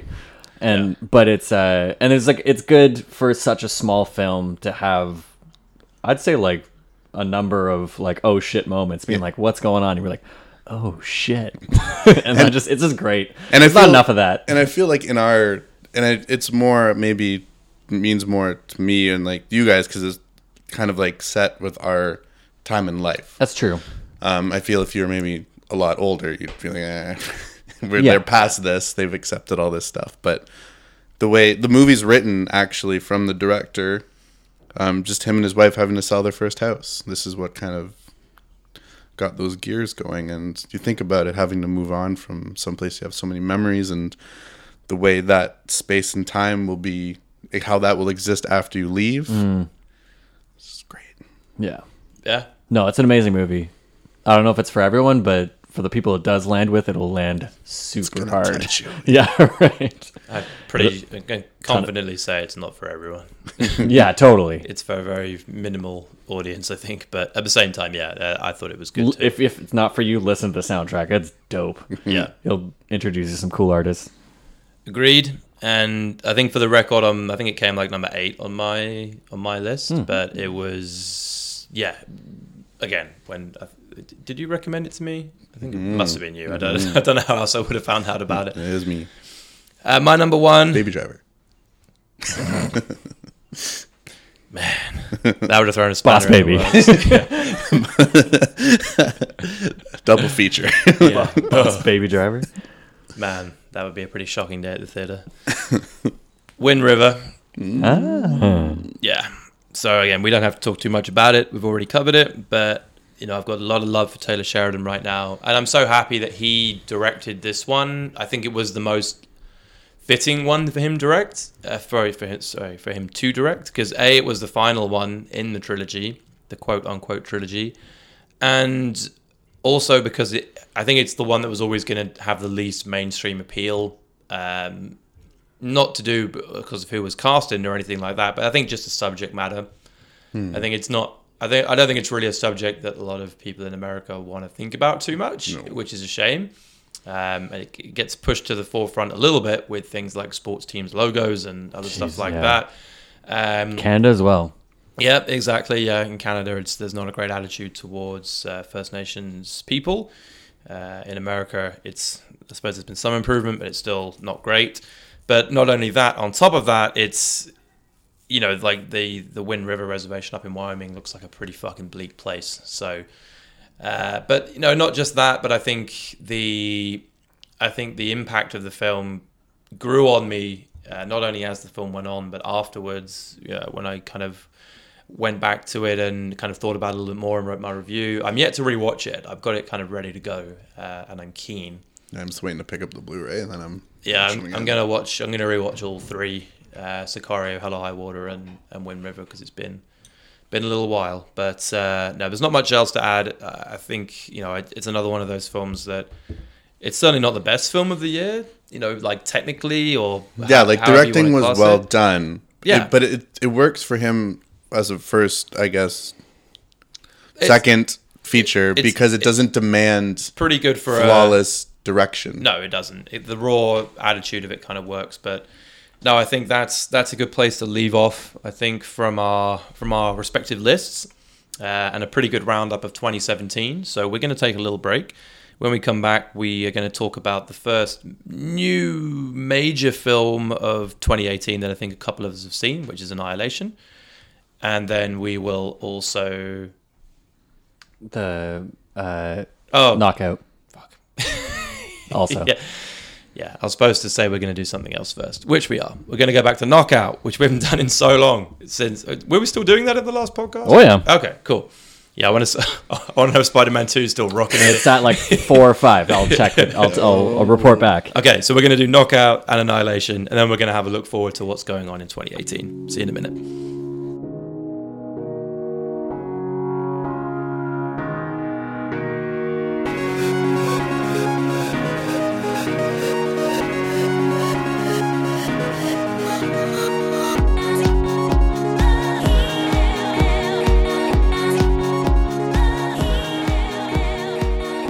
Welcome back, everyone. We're going to do another quick round of the Knockout. if anyone is unfamiliar with this is where we do movie versus movie, and basically this is how we create a top 10 list or top whatever list of our podcast favorite movies.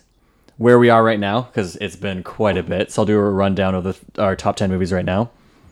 Top 10, Lord of the Rings, Return of the King. 9, Braveheart. 8, Scarface. 7, Heat. 6, Halloween. 5, Monsters, Inc. 4, Spider-Man 2, which we have to knock down off this list. Never knocking it down. 3, The Usual Suspects. 2, The Departed. 1, No Country for Old Men. So it's like a list of good films and Spider-Man 2. I mean, like, yeah, it's just it needs some rearranging. And it's a thing of a lot of our favorite movies haven't come up yet. Yeah. So, yeah, okay. because it keeps putting Spider-Man 2 in. And again, the rule is we all have to have seen the movie for it to be on the list. All right. Let's do it. Let's do this. Number 1, Return of the Jedi versus Air Force One. Oh, man. Air Force One. I love Air Force One. I mean, Return of the Jedi is obviously the better film. Yeah, Return of the Jedi. Man, you know what? I'm gonna say Air Force One. It's the Harrison Ford. All right, it's up to Phil. It's the Harrison. Air Force One. What? Whatever. Sorry. Get off my plane. This is why Spider-Man 2 is in the top 10. All right.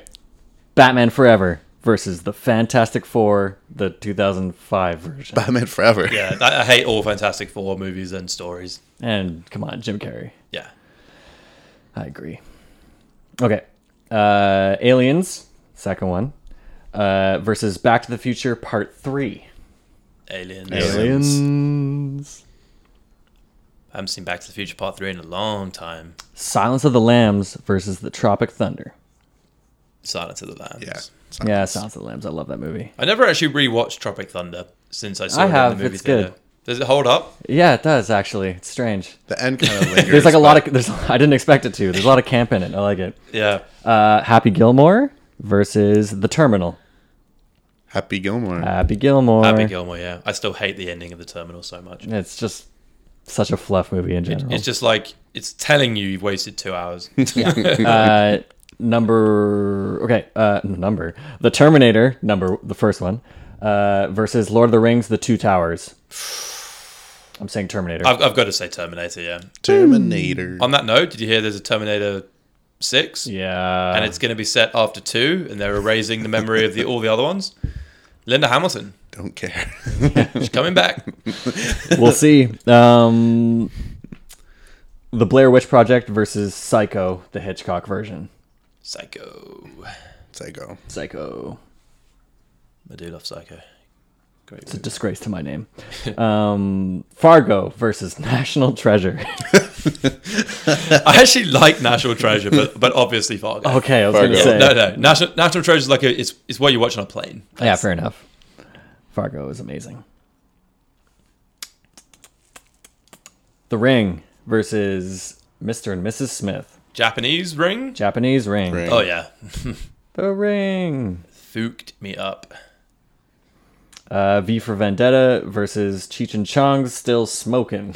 I've not seen Cheech and Chong Still All right, Smoking, unfortunately. I haven't seen it.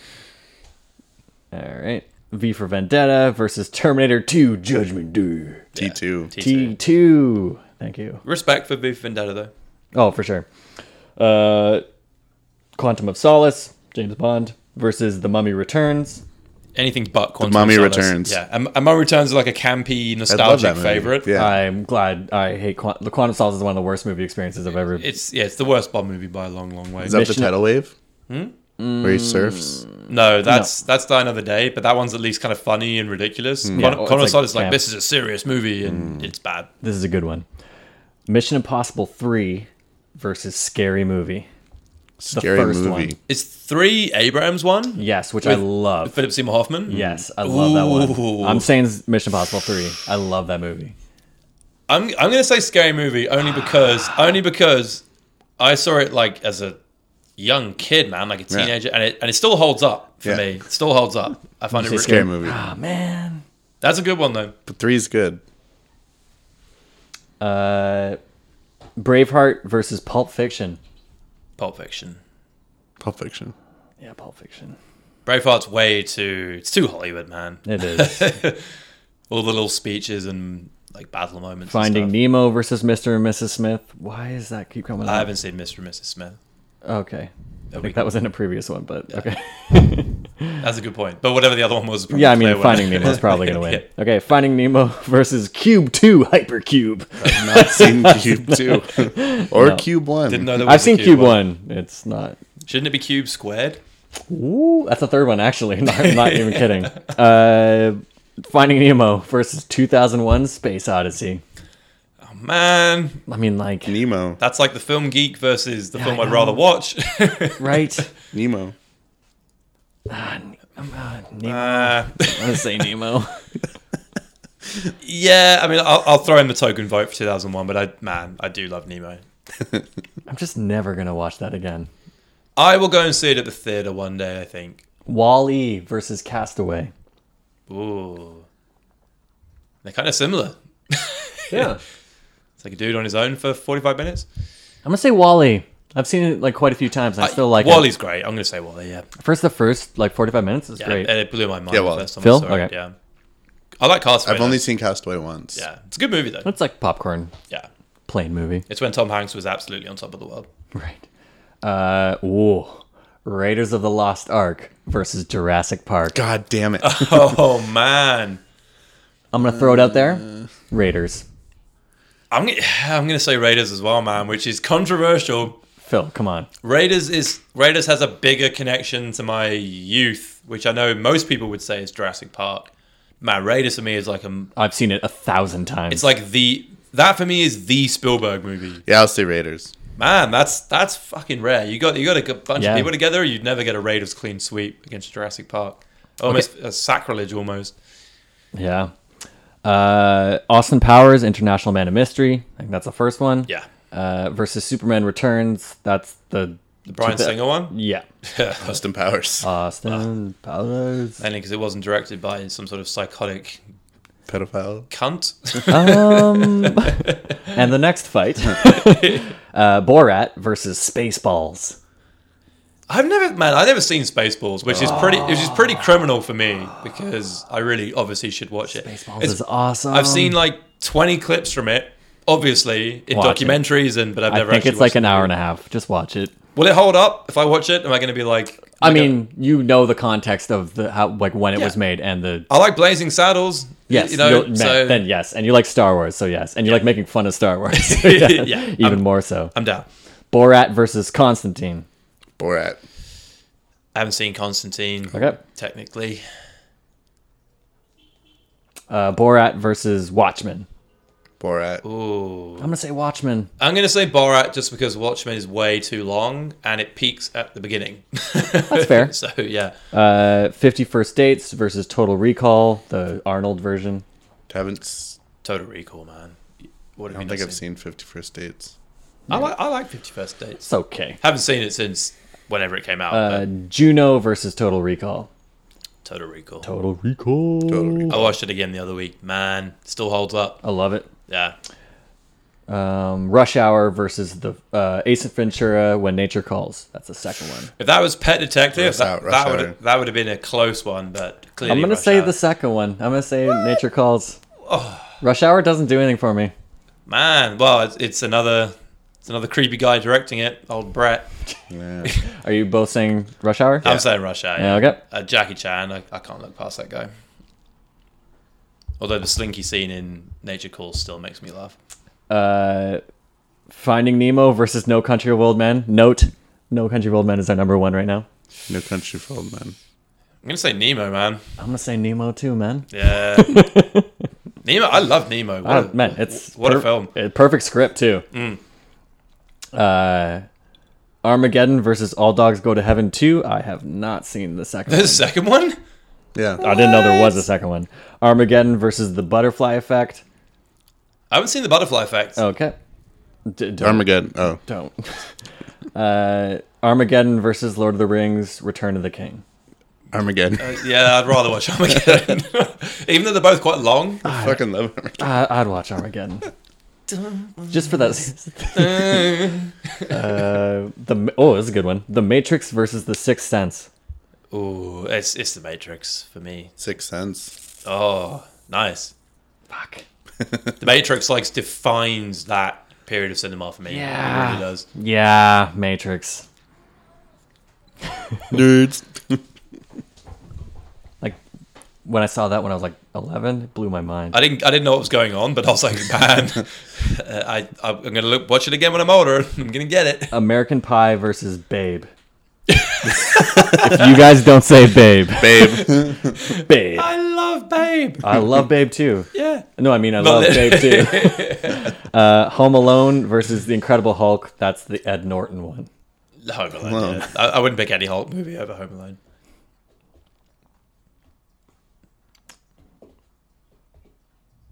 Oh, taking a second to load here. 40-Year-Old Virgin versus Beetlejuice. 40-Year-Old Virgin. I'd say 40-Year-Old Virgin. Yeah, I think Beetlejuice was just not our generation. I need to rewatch it though. It's been a while. I watched it when I was like 14. Was my generation, but I just didn't watch it till I was older, so it didn't like click with me. I didn't really get it when I watched it. I was like 14. Okay, so, we'll do a couple more. Yeah. Let's do it. Mean Girls versus Austin Powers and Goldmember. Mean Girls. Mean Girls. Yeah. It's the weakest Austin Powers. Such a great movie. Hook versus Ice Age 2. I never saw that. Man, Hook is great. Peter Pan. Hook versus Heart's War. I've never seen that. I've seen it. It's great. Is it? Would recommend. If it's the one I'm thinking of, it's like a World War II movie. Scottish guys in Japan. We got a game ender here. Hook versus 28 Days Later. That's actually a pretty good one. I don't know. I love both those movies. I love Hook too much. It's just too much of a nostalgic. It's not even good, really. Like, No, it was destroyed by the critics when it came there's out. so much wrong with it. Rufio. It's so, what the fuck were they thinking? Oh, there you are, Peter. Hook. I want you to take Yeah, care Hook. of everyone that's smaller than you. And I'm like, that guy is clearly bigger in the background. All right, that's settles it. There's Finding Nemo is the new number one, just to let everyone know, which I'm totally fine with. Is Spider-Man 2 still in the top 10? Spider-Man 2 is at 5 now. We knocked it down one. No. All right.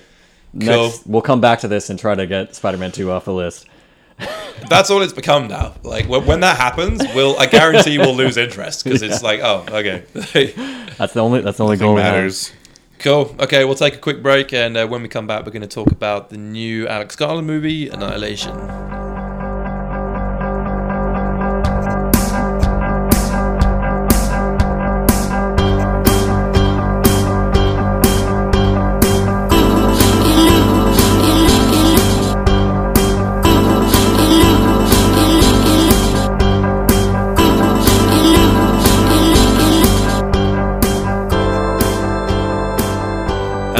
Welcome back. For this next segment, we're going to talk about the follow-up to Alex Garland's excellent 2015 movie Ex Machina, which I know we all raved about at time of release, and I think was on our top 10s at the time.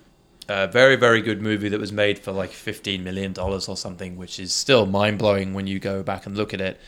Alex Garland, of course, a well-known novelist. He wrote The Beach, as well as a number of other... He wrote the book. He didn't write the screenplay. Yes, he wrote the book, yeah. And then we knew about this film, I think... I remember talking about it when I think we might have even been talking about Ex Machina at the time. It was a while back. And we were looking up what he's doing next, and he was like, oh, I'm going to adapt Annihilation, which is another book which I have not read, by Jeff Vandermeer. And I had no idea what it was about at all until the trailer came out for this movie. And the trailer was pretty weird, not going to lie. But it does star Natalie Portman and our man, the lad, Oscar Isaac. Mm. And anything that Alex Garland makes is going to have my eye and my ear, because Ex Machina was fantastic. Like, considering the limited budget he had, it's a great quasi-horror, thriller, drama, whatever. And it's sci-fi as well. He manages to cram a lot of genres into one film. And for a directorial debut, it was pretty good. Annihilation has come out, and this was a different. This leads into a tangent that I wanted to discuss anyway. It came out in North America a couple of weeks back, so the US and Canada. I think it also came out in China in theaters. Limited release. within about a day, they were like, we're dumping this on Netflix in Europe immediately. We're not releasing it in theaters in the UK, in mainland Europe, anywhere else in the world because of its poor opening weekend. And I think it was a pretty poor opening weekend. Let me have a look. Was it not produced by Netflix? No. No, it had nothing to do with It Netflix. was Right. So basically, I think It's it was Paramount. Paramount, Yeah. yeah. So basically, Right. they wanted to sell it off, but so Netflix only purchased the rights. This is before it was released, though. So they purchased, really? Yeah. So they purchased the rights for it only in the UK and I think parts of Europe. Which is the rest of the world in film. Right. terms. Yeah. Pretty So much. but then again, they didn't. I think Paramount didn't want because they weren't confident in it. Obviously, No, but which that's why there was such a limited release in North America. Which I do understand. It's still running right now in Vancouver anyway, but I did go and see it. And a little side story about getting in to see Annihilation. I went with a date on a Saturday night and was sold out. And she was like, we're just going to sneak into that thing. And I was like, oh, you're the boss. So we bought tickets to 50 Shades Freed, which was like, a sad moment in my life. I had to give them a ticket sale. And the guy looked at me. He was like, either he thought I was going to see it and he was just like disgusted, or he knew I wasn't going to see it and I was blatantly sneaking into something else. But yeah, we hung around and snuck into Annihilation and got some pretty good seats in the house. And I can totally see why it's not making any money. it's a pretty extreme version of what would you call it for, like sci-fi horror, I suppose. Horror is kind of an extreme word. Amazing. Yeah, but It's sci-fi. It's like just a psychological sci-fi. No, there's. not really. Not really. No, I think It's just a sci-fi movie to it's me. a sci-fi movie. Yeah, it's a very dark sci-fi movie with a lot of interesting themes. But to give you a quick idea of what it's about, basically, somewhere in North America, in a national park somewhere, a shimmer has appeared from outer space, and it's clearly from outer space. They show it at the beginning of the film. It's like the first shot. A shimmer appears, like Greasy, yeah. leaned over forest field thing. Yeah, exactly. If you've ever done LSD, that. So that appears around this lighthouse and starts working very slowly, working its way outward. And it's got a military connection, so the public don't know about this thing. Oscar Isaac is in the army, and he's sent on a mission, which Natalie Portman is also, she was in the army, she's now a biochemist, I think, and she teaches at university. And Oscar Isaac disappears. No one knows what happens to him. Well, no, any team they send in. Yeah, any team doesn't come back. that goes in. Yeah, but we don't know what happens at all right at the beginning. But yeah, so to give you a quick, before we get in, we're not going to go into spoilers, but to give you a quick idea, no one knows what happens when people go into the shimmer. They disappear, and that's it.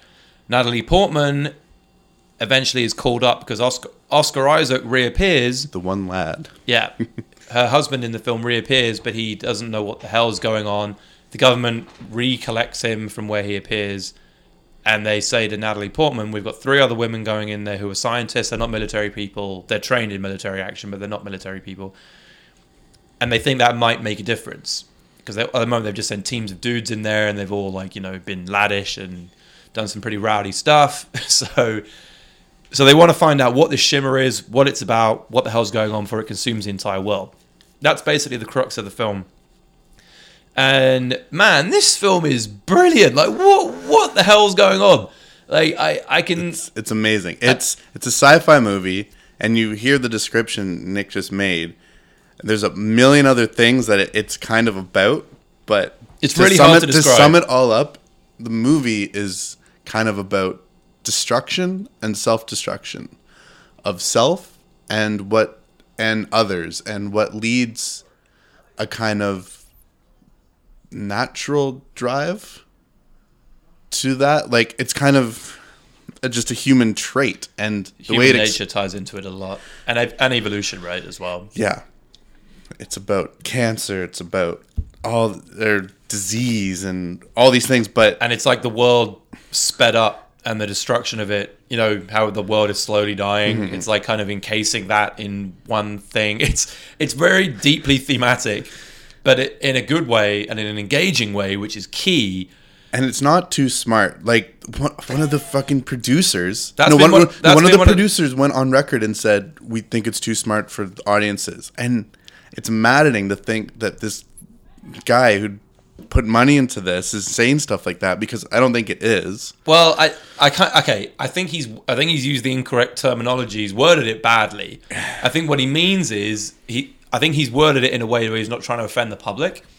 What he's saying is that people who go and see Marvel movies are not going to be fucking into this. Yeah, they'll see the trailer of Natalie Portman shooting a gun and be like, "Ooh." Yeah, but like the actual concept of the film itself is not going to have mass appeal, which is fine. But stop pretending that every film has to make $400 million. The budget for this was probably like 40, 50 mil, which is a lot for, considering what Alex Garland made Ex Machina for. But when you see it up on screen, there isn't much wasted. No. I mean, I'll come to the ending in a moment, but this, for me, was... I was absolutely hooked on this. Like, the weird little mythical concepts they come up with inside the Shimmer, where there's, like, cross-evolution between animals and plants and humans, and it sounds all kind of like generic sci-fi and, like, whatever, but there's so much more to it than that. There's horror elements. There's a friggin' terrifying scene. That's so creepy. And like, it's so well directed, and it stays with you. Yeah, I keep thinking about this movie. It's fucked. In a way, I don't know.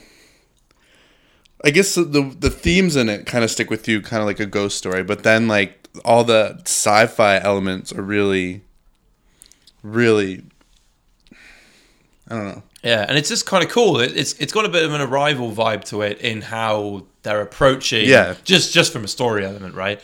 In the sense that it's a lot of people on the outside looking in, and then what goes on inside is the story, really. But then most of it is what takes place in there.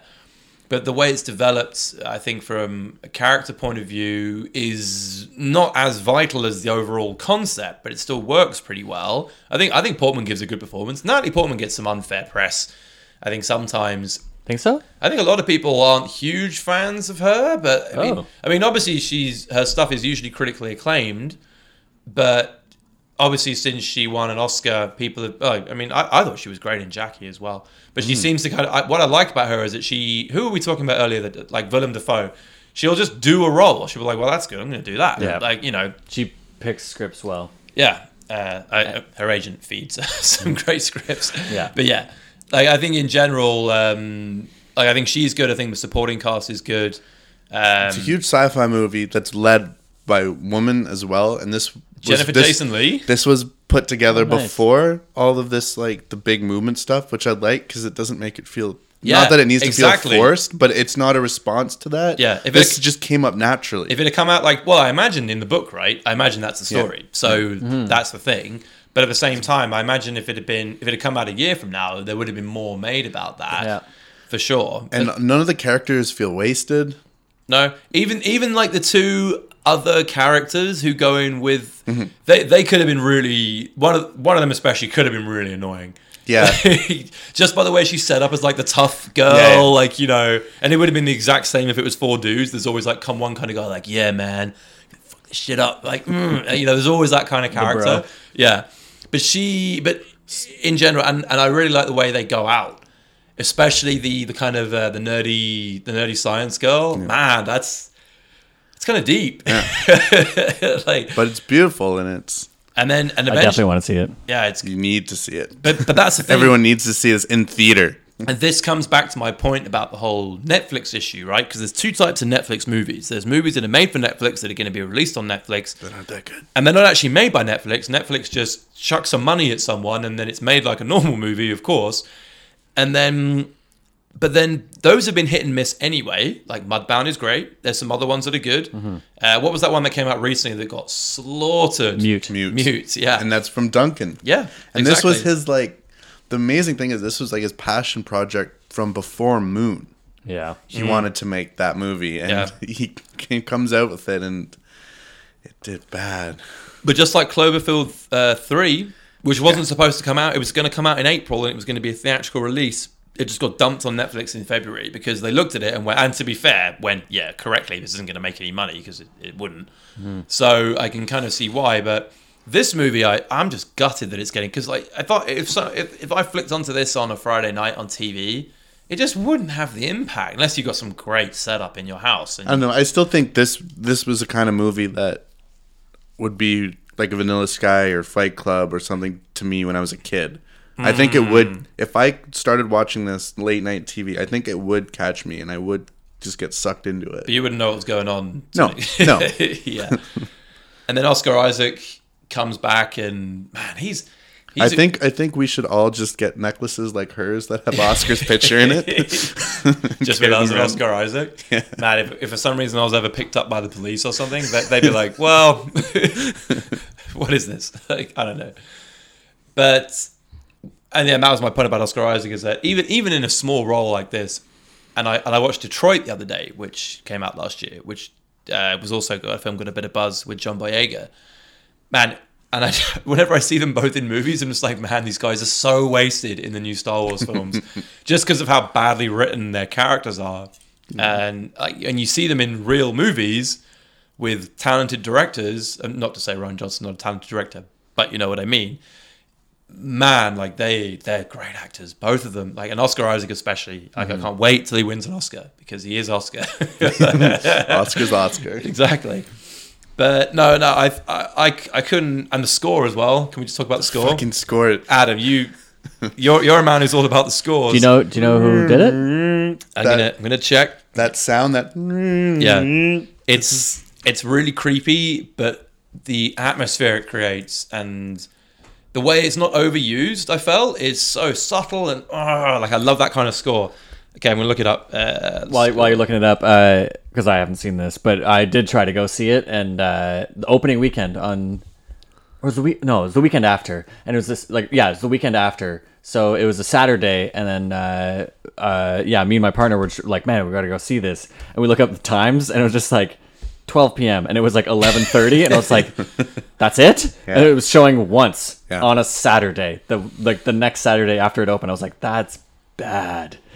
I was like, I'm not gonna push myself to make it downtown for that. No, that's fair enough. And the soundtrack was by Ben Salisbury and Jeff Barrow. Oh, I don't know who that is. Who I think are both. It looks like they both got Ben Salisbury did Ex Machina. Yeah. Okay. Which makes complete sense. Yep. Did Barrow also do Ex Machina? Sorry, I'm just going to look up some of his credits. He did, yeah. Sounds like my kind of movie, so I definitely want to. So in other words, they both did Ex Machina, and I think Salisbury has a much longer career. He's won awards. So if it's on Netflix, it should be on demand shortly too, I'd assume. It's gonna be. It should be soon. Hopefully, it picks up an audience on Netflix, because I want Alex Garland to make all the movies. It's scheduled to be released in other markets on Netflix March 12th. It won't be out here March 12th. No, but it's not. It'll be in Europe on March 12th. They haven't. I keep looking up the date because I want to watch this movie again. Yeah, I want to watch it again. And I can't find when they're releasing it in Canada. I mean, it'll be a while. It'll be the Blu-ray. It might even come out on Netflix here, not immediately. Yeah. But the ending is the last 15 minutes is you can see why it's not going to make any money, and it's fucking weird. And to be honest, hard to swallow. A little. I wasn't a huge fan of the last 15 minutes or so, because it kind of it didn't really do anything for me in terms of impact the way the rest of the build-up had, like in terms of the payoff. But it still looked great, and the things that are going on around the core element of the ending, I don't want to spoil it, were still interesting. And I'm not talking about the very, very ending. I think Phil knows what I mean. I'm talking about You're talking about the lighthouse? Yeah, I'm talking about the lighthouse, yeah. But not... I really like the lighthouse. Basically, between Oscar Isaac and the end is kind of, with the stuff, it's kind of weird. So, I don't know. I don't want to talk about it. Okay. Yeah, no spoilers. No spoilers, but yeah, I mean, I'd highly recommend that everyone watch it. Alex Garland, I can't wait to see what he does next, because he's got a great visual eye. And for a novelist to transfer over into this sort of direction, man, he's killing it. Amazing. So, yeah. Only good things to say. Bears. Yeah. Okay, we'll take a quick break. We'll come back, and we're going to round off by looking forward to what else is coming out in 2018.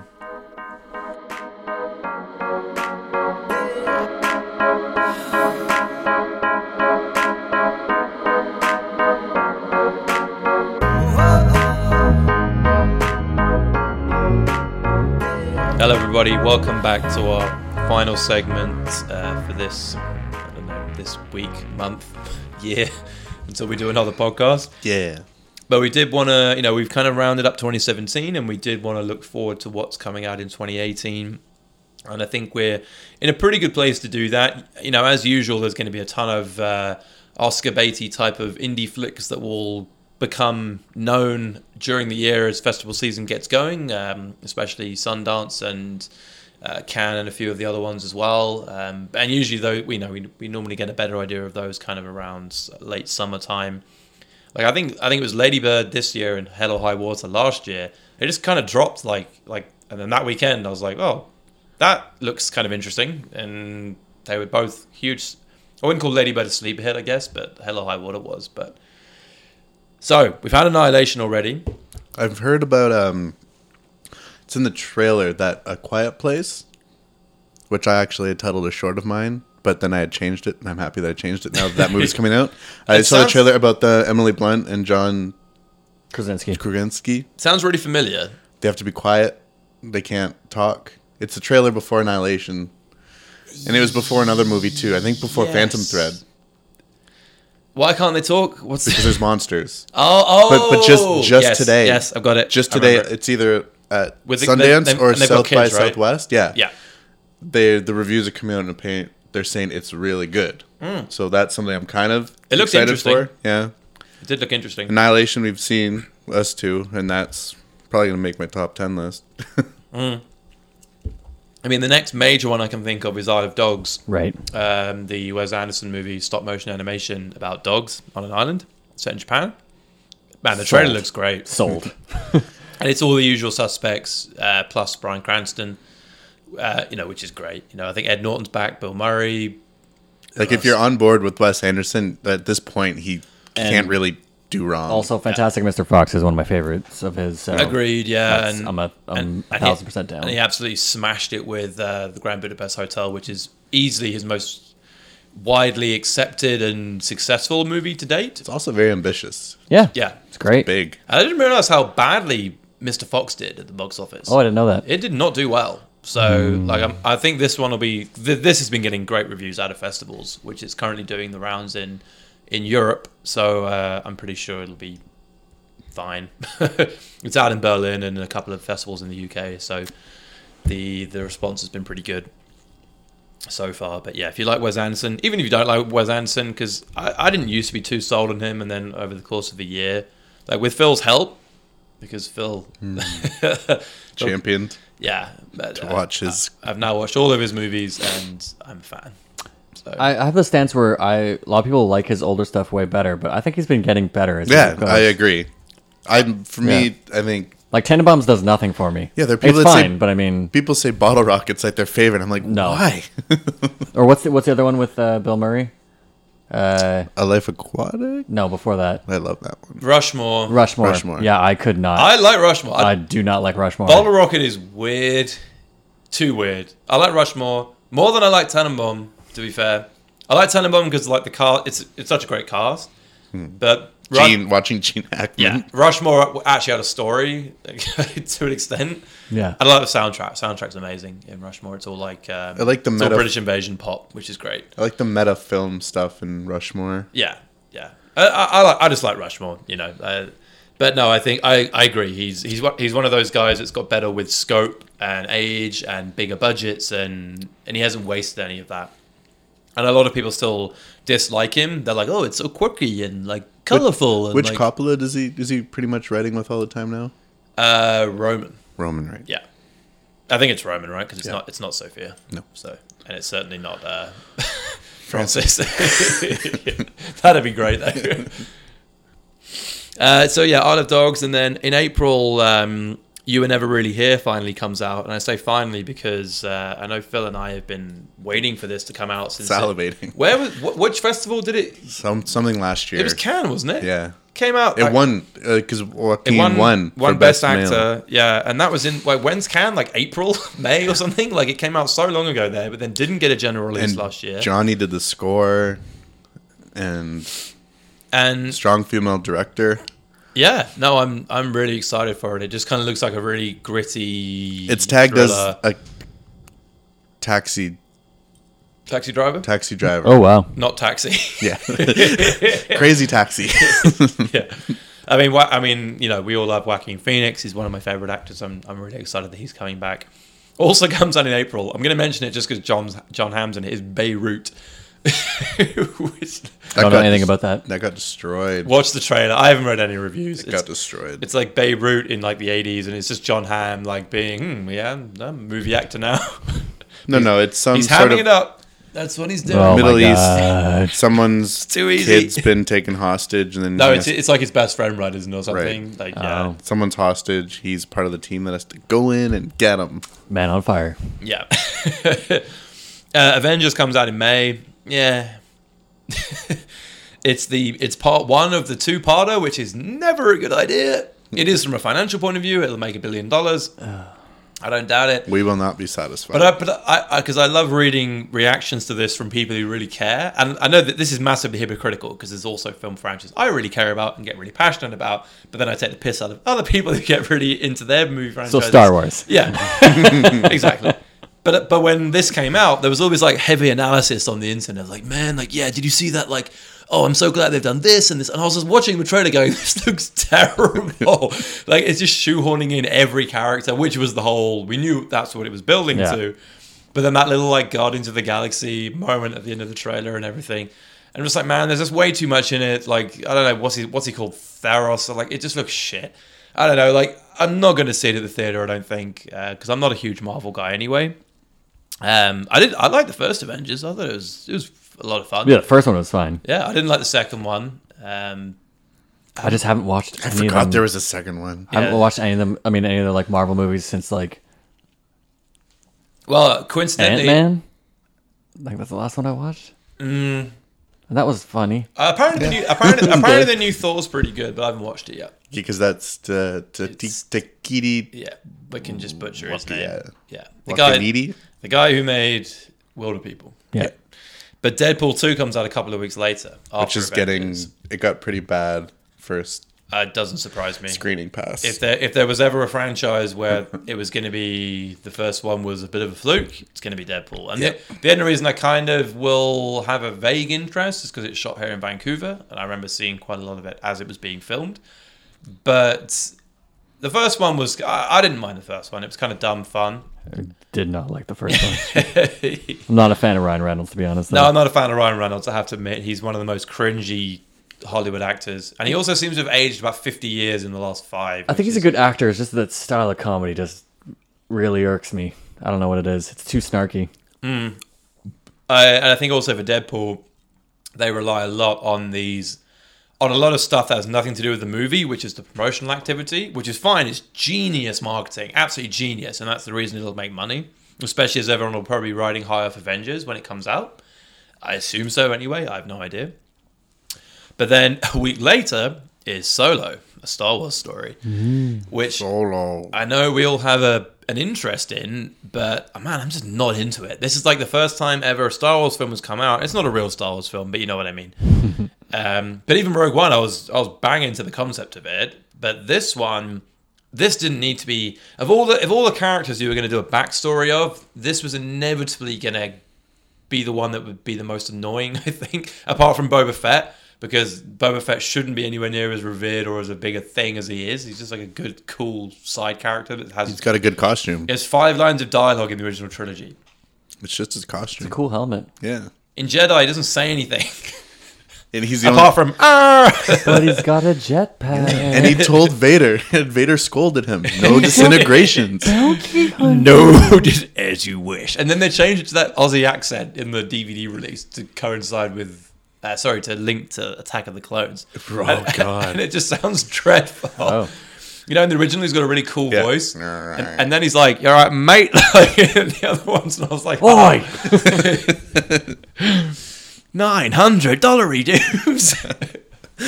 It's just totally ruins Tobias! Yeah, it kills it completely. I was like, man, I know he's a clone, which also killed his character, like, as a concept. Yeah. Anyway, we're getting off track. Solo... who's playing Solo again? Same Some no-name guy. The guy who needed an acting coach. Yeah. To come to set. But let's just give you a quick overload. He's the guy from, what is the Coen Brothers movie with Clooney and the Roman set Hollywood? Hail Caesar. Hail Caesar. So he's the waiter guy that comes in and he gets scolded about not pronouncing right or whatever. That's him. Cool. Okay. That's Foreshadowing his whole career. yeah. There's just so much bad backstory. Is he actually the actor that gets? Yeah, he's that guy that comes in and the guy like smack. I forget what happens, but he gets like scolded. Ray Fiennes. Yeah, Ray Fiennes scolds him. He plays because he plays like an action telling him western guy, right? yeah. And then they put him in a serious scene. Yes. And he's like, "Yo, hello, ma'am," and it's like, "Nope." Yeah. That's pretty funny. So I feel like it's foreshadowing. Because I quite like him in that as well. Like, Yeah. Okay, but there's that, and then the two directors, of course, are the Lego Movie guys. Phil Lord, Chris Miller. Yeah, who, I want to say Chris Lord, which sounded right, but it's not right. It's funny because Phil Miller is because they made that, what is it, Last Man with Will Forte, that TV show. All right. Anyways, his name is Phil Lord. I mean, no, Phil Miller, because he's the creator of the show is Chris Lord and Phil Miller. Yeah. Okay. And so, like, they combined it. So whenever I hear the names, I'm like, Yeah. it's just like, I always mix it up. It's a very interchangeable set of names. Right. But yeah, they made 80% of the movie, 90% of the movie. Apparently Disney were not happy with the Tone. With the tone, what does that mean though? Is it was too comedy? What do they expect? They have a very unique sense of watch 21 Jump Street. That's their unique style. Yeah. And same with Lego Movie. Like, it's weird. And they hired. And it's very adult orientated. Yes. That, which I think is more the issue here, because it would have been. I don't think Disney had an issue with it being a kind of like gunslinging comedy, bounty hunter type of thing. But what I think is the issue is that I reckon it was probably a little too. Wasn't broad enough. It was probably actually a little bit. Well, the main thing I heard is too much improv. Yeah, which is exactly that's what they do. But it's like right? I think when they hire directors for these, they want them to do what they're told, and then these guys are that. But they hire these new generation, young, up and coming Hollywood guys. Oh, exactly. Like, what the fuck are they thinking is going to happen? Here? But like that got me so excited for this movie because it's gonna be different. Yeah, especially like. Donald Glover as Lando and doing like improv where he's like comes from a background of like and he's sketch such a comedy good writer too. Right? I'm like, that would have been the funniest, coolest thing ever. And then they parachuted. They fired them. They fired the directors. They parachuted in Ron Howard. And I'm not even joking. Right, Apollo 13 is a great. And I watched it a couple of weeks back because I don't know why I had a little inkling to watch it, and it's a fantastic film, man. Like, so good. But in no way is Ron Howard a man in touch with modern times. Sci-fi. Or just modern audiences. He's like an old man.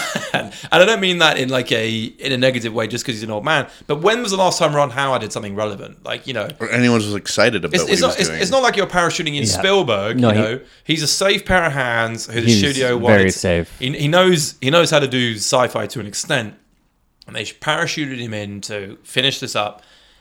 And I hope in like 20 years that those two, Phil and Chris, write a book about what really happened. I'm sure they'll tell someone who will write an article. Any of the new movies since Abrams, they have such like a weird fake, like everything's great, everyone loves each other on set. When you watch the like behind the scenes from the prequels with George, how much of a shit show. Well, and they went here, everyone's just scared they're gonna get fired. Well, Red Letter Media did a thing about that, didn't they? Where they compared the two. And well, obviously, if you ever watch the Red Letter Media reviews of the prequels, they're like, they make the prequels worth being made. But they point out that they always do interviews with Kathy, what's her name, who's the Kennedy. Yeah, she's the Lucasfilm who's not doing CEO. Great. No, she's not. Well, she's making a shitload of money. Yeah, that's about it, though. But Disney, they always show the behind-the-scenes stuff, and it's so well choreographed and edited, where everyone's like, man, I'm sitting in an X-Wing, like everyone loves it. And you know that there's got to be something going on here. And then you never actually really see long shots of takes or footage, shot from the side or whatever. Whereas in the prequel documentaries, you saw all of that. It was great. George writing the script, yeah, like in longhand. You're like, oh, all right, and he's like a first draft, and they're like, oh, Christ, yeah, we were shooting like a week. So, but no, I think. I mean, man, the trailer for it really turned me off for the Solo film. I just couldn't take anything from it. It just looked. It just looked like kind of flashy, too. Like I think you said video game earlier when we were talking about it. Man, I was not into it at all. And was it Woody Harrelson? Yeah. Man, like, which I mean, like he plays good villains, but I mean, like, but it's kind of Benicio del Toro in episode 8. It had that vibe to it, right? You know, he's like, why is he here? You want to be in our crew? I'm like, man, that wasn't the kind of backstory you picture Solo having. You picture Solo as being on his own for most of the time. Yeah. Like, you know, you picture him as being a guy who probably had a tough teen. This is like never with a team of people. No, he is not that kind of guy. He Apart from Chewie. Yes, because an animal. Yeah, exactly. Hey, because even when he has a team in the original trilogy, right? He's like, let's put it this way: he's an older, mature guy at that point. He has a team of people around him. He's the outsider. He's a rogue. He does not really. He's the pilot. Yeah, and he'll get you there. He will happily debate with them, and not be the team player you would expect, basically. In Empire, at the beginning of Empire, who walks out on them because he has a bounty on his head. Yeah. All right? Are you telling me that it becomes like this really, I don't know. We're going to get to see him get hurt. Yeah, and... Sorry. There's something amazing going on outside my window. Keep doing it. Okay. Church is getting... Yeah, someone was dancing in front of a floodlight shined on a church, and it was very weird. Yeah, okay, that's gone. But yeah, I mean, I think I'm probably going to go and see it. No, I'll see it for sure, but I just don't care anymore. No, I really don't. I'm not excited. I'm not expecting anything. But do you know what's coming out in June, the month after all that shit show in May? Yeah. There's The Incredibles 2. Yes. Oh my God. I'm so happy. Wait. 14 years after the first one? Yep. Man. That's a good amount of time. And same director and same writer. Same cast, I assume. Oh, yeah. I don't think anyone's dead. Nope. Craig T. Nelson's still chugging. Yeah. Man, I'm so happy Brad Bird's doing that. Yep. Man. Obviously, it can't live up to the original, but it's going to be a great time. What I love about The Incredibles, though, is that when it came out... I'll tell you what are little tidbits about my film past is that when it came out, I did not see it in theaters, Incredibles. I didn't like the idea of it because all the films before that had been non-human movies, right? So you had toys, you had fish, you had bugs, whatever, you had cars. Yeah. And for me, I just didn't like the idea of them doing a human story. I just didn't think it would work. And then I remember a couple of years later, like it was on TV, on cable or whatever, and I started watching it, and I was like, man, I was so wrong. I couldn't believe how wrong I'd been. And I remember I was watching it being like, to do a superhero parody movie and make it so timeless and not unbelievably just cringy and awkward and cliched, and they take the piss out of all those things, but at the same time, man, how good are those characters? How good does it look? How good is the score? How good is everything about it? Even the villain, right? I can't remember his name. What's his name? I don't remember his name. You know, the guy with the ginger hair? Yeah, I know who he is. I gotta just don't remember his name. It's like on the tip of my tongue. It's like in... Start with an N? It ends with a Zo or something. Yeah. Cortex. That's Crash Bandicoot. Yeah. But him as a character he shouldn't work as well as it does. But he's perfect for it. You know, he's absolutely perfect for it. And the foreshadowing and everything. The only thing that's kind of weird is Samuel L. Jackson. Which is totally pointless. And I imagine he'll be back in this one. Syndrome. Yes. Jason Lee. Yeah. Nice. No. Cool. Yeah. So I'm really looking forward to that. And Pixar, Coco was great, and I'm really looking forward to that. Yeah, it's gonna be awesome. The week later, Jurassic World 2. I think that might be my guilty pleasure.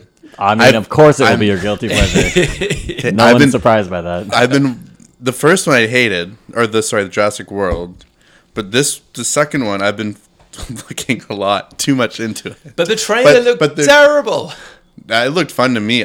From what I wanted to see, I just wanted to see them do something different with the story, because Jurassic World was still them going to the park, something bad happens, and they all leave. But it doesn't seem to be anything like the concept that they set up at the end of the first one, or what everyone thought the second one was going to be about. Well, it's never going to be like those movies. No. But I mean, Jurassic World, they set up, and then everyone told us what the story was going to be the second one, and this trailer looks nothing like that.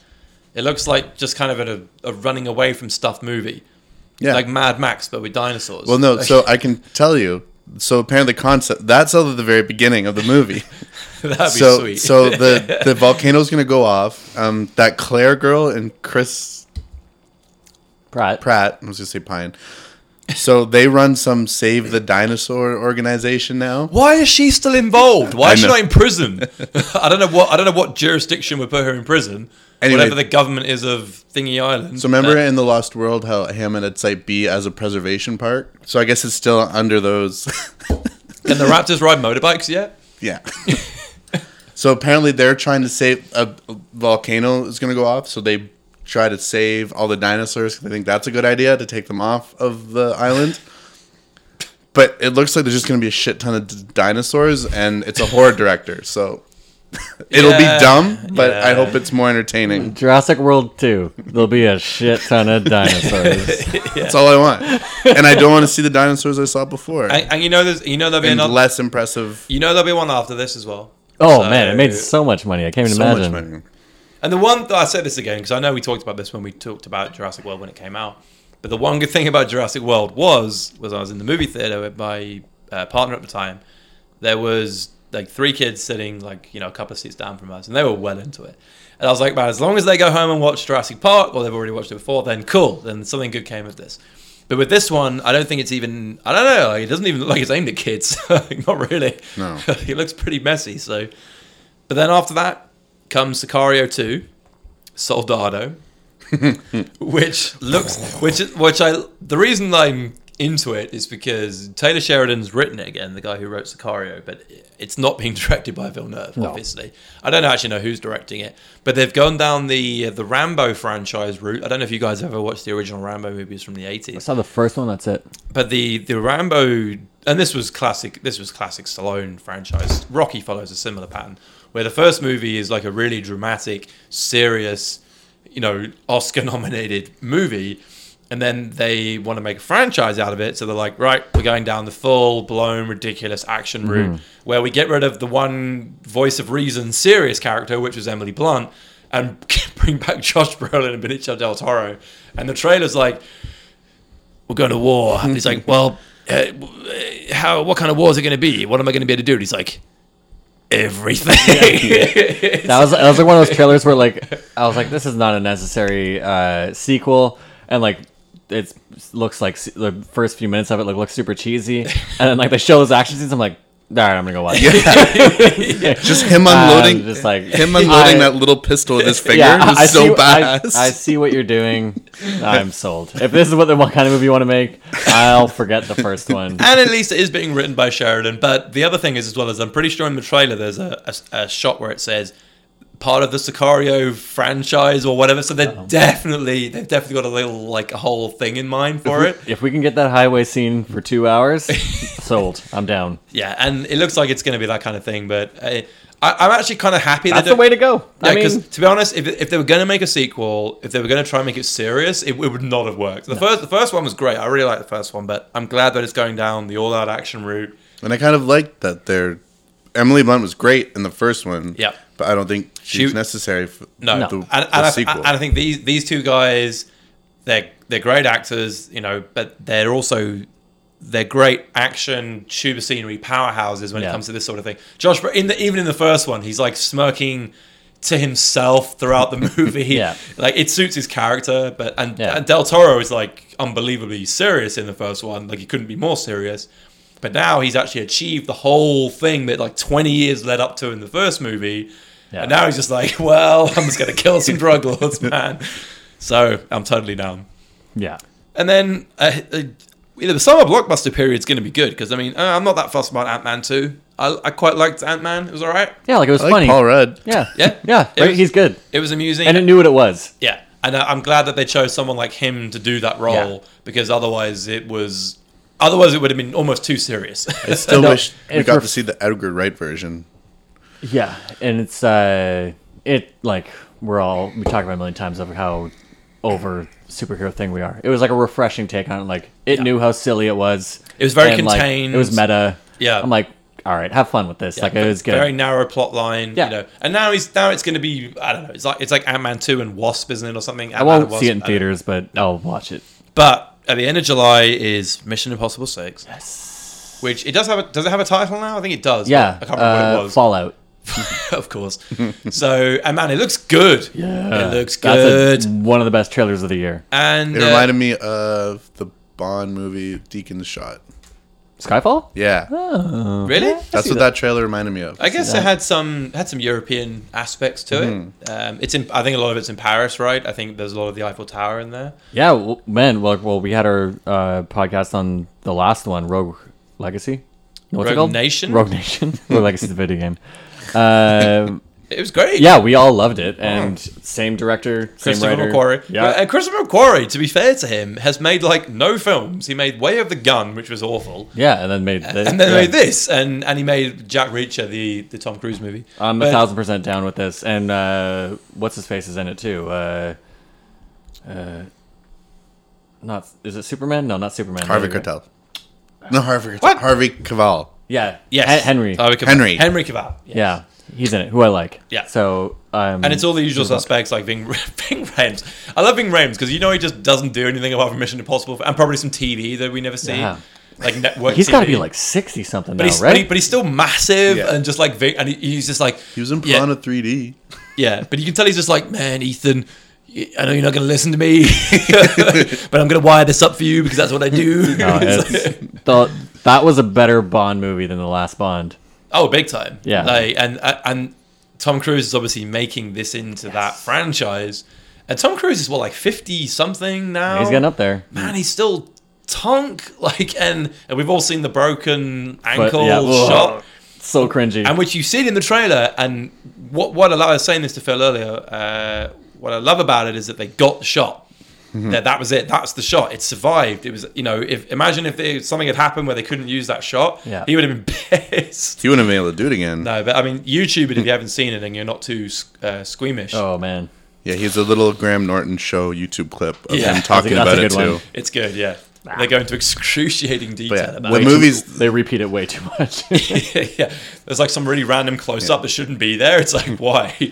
It's like, how many ways can we try to kill Tom Cruise? But I'm pretty keen, and then we get into kind of the final part of the year where there's a lot of films we don't know about yet, for sure. But what we do know about, there's the Predator sequel / whatever being made by Shane Black, which I'm intrigued by, I guess. Shane But- Black really made me happy with Nice Guys. Yeah, and I love Shane Black, and He's awesome. He's obviously in the original Predator, but I don't know. I don't know how to feel I about don't it. know. Yeah. hasn't had a good movie since the Donald. No, not Donald. Nice Guys. No, who's in Predator 2? Is it? It is Donald, isn't it? No, what's his name? Oh, yeah. Not Donald. Danny Glover. Danny Glover. Yes, I always get them that's mixed what's up. confusing me. Yeah, Danny Glover is in. And, my God. What?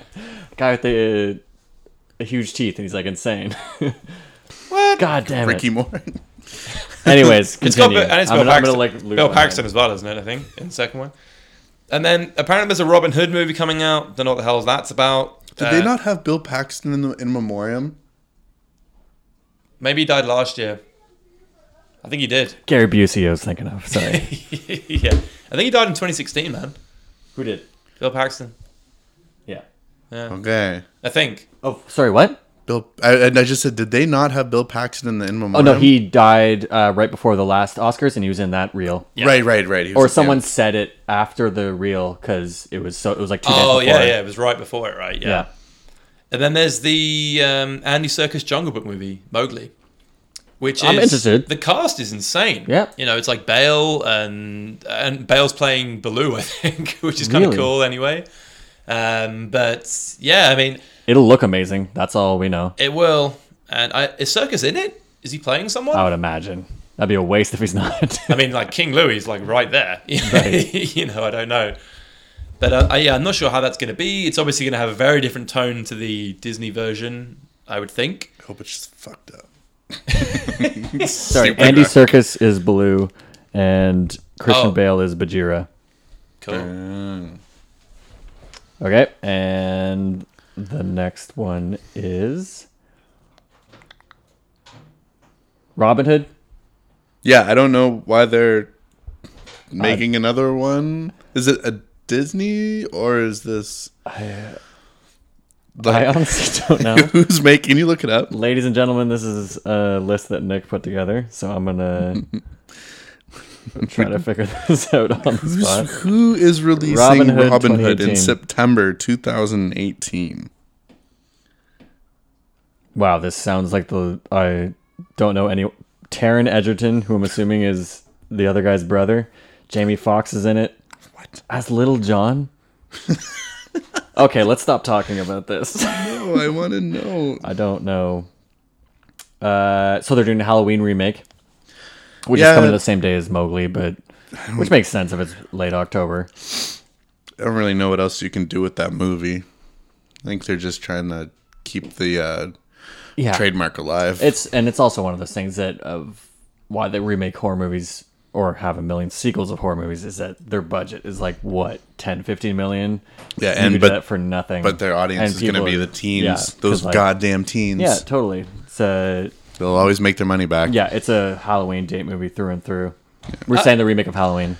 Is it a remake? Yeah. Or is it a sequel? Is it Carpenter? It's it's not Carpenter. Jamie Lee is back. Fuck. I'm pretty sure. Jamie Lee Curtis. Whoa, really? Yeah, which makes no sense if you've seen the Halloween franchise. Then I'm pretty sure. I might have just made that up in my head, but I'm pretty sure. Let me look it up. Nick, did you look into anything about this Robin Hood movie? No, it just came up on a thing, and I saw that Jamie Foxx was in it. We IMDb'd and yeah, look, Laurie Strode, first image from Halloween 2018. She's back. Makes no sense. It's written by Danny McBride. Really? Yeah. All right. I'm kind of down. This is weird. These two movies are weird. I mean, to be honest, like I love the original mythology with Laurie Strode, so I'm kind of interested, I guess, but I don't know how that's going to play out. I have no idea. I don't think it's going to make anyone's top 10, 20 lists at the end of the year. Creed 2. Creed was great. I don't know. It was. I really like that same movie, director? Good question. Let me see. Right. Stallone will be there in the background. What's his first name? Coogler? The same guy who did Black Panther. Director is Stephen K. Paul Jr. Oh, okay. For this one. I don't know if he made the first one. No, the guy did Black Panther. Ivan Drago? There's a headline here on Screen Rant. Ivan Drago's son could ruin Creed 2. Oh my god. Everyone's so down son. to that. Yeah. This is like the reverse of my dad could beat up your dad. My son could beat up your son. Oh, sorry. My son could beat up. Florian Montanou to play Ivan Drago's. Oh my god, I didn't even know that was a story. That's hilarious. I must break you. Like, he has 4 lines in the original Rocky 4. And then some lines in Russian. Man. Why they... So wait a minute, so now you've got Rocky's son, Creed's son, and Ivan Drago's son. What about Mr. T? Let's bring his son back in. Right. Yeah, I don't know. I can't imagine Clubber Lang having a son. Like, I don't know. I can imagine having some stereotypical illegitimate children who, from his many women that he no doubt had. Man, I don't know. I like Michael B. Jordan though. Man, does that mean Dolph's going to be in it?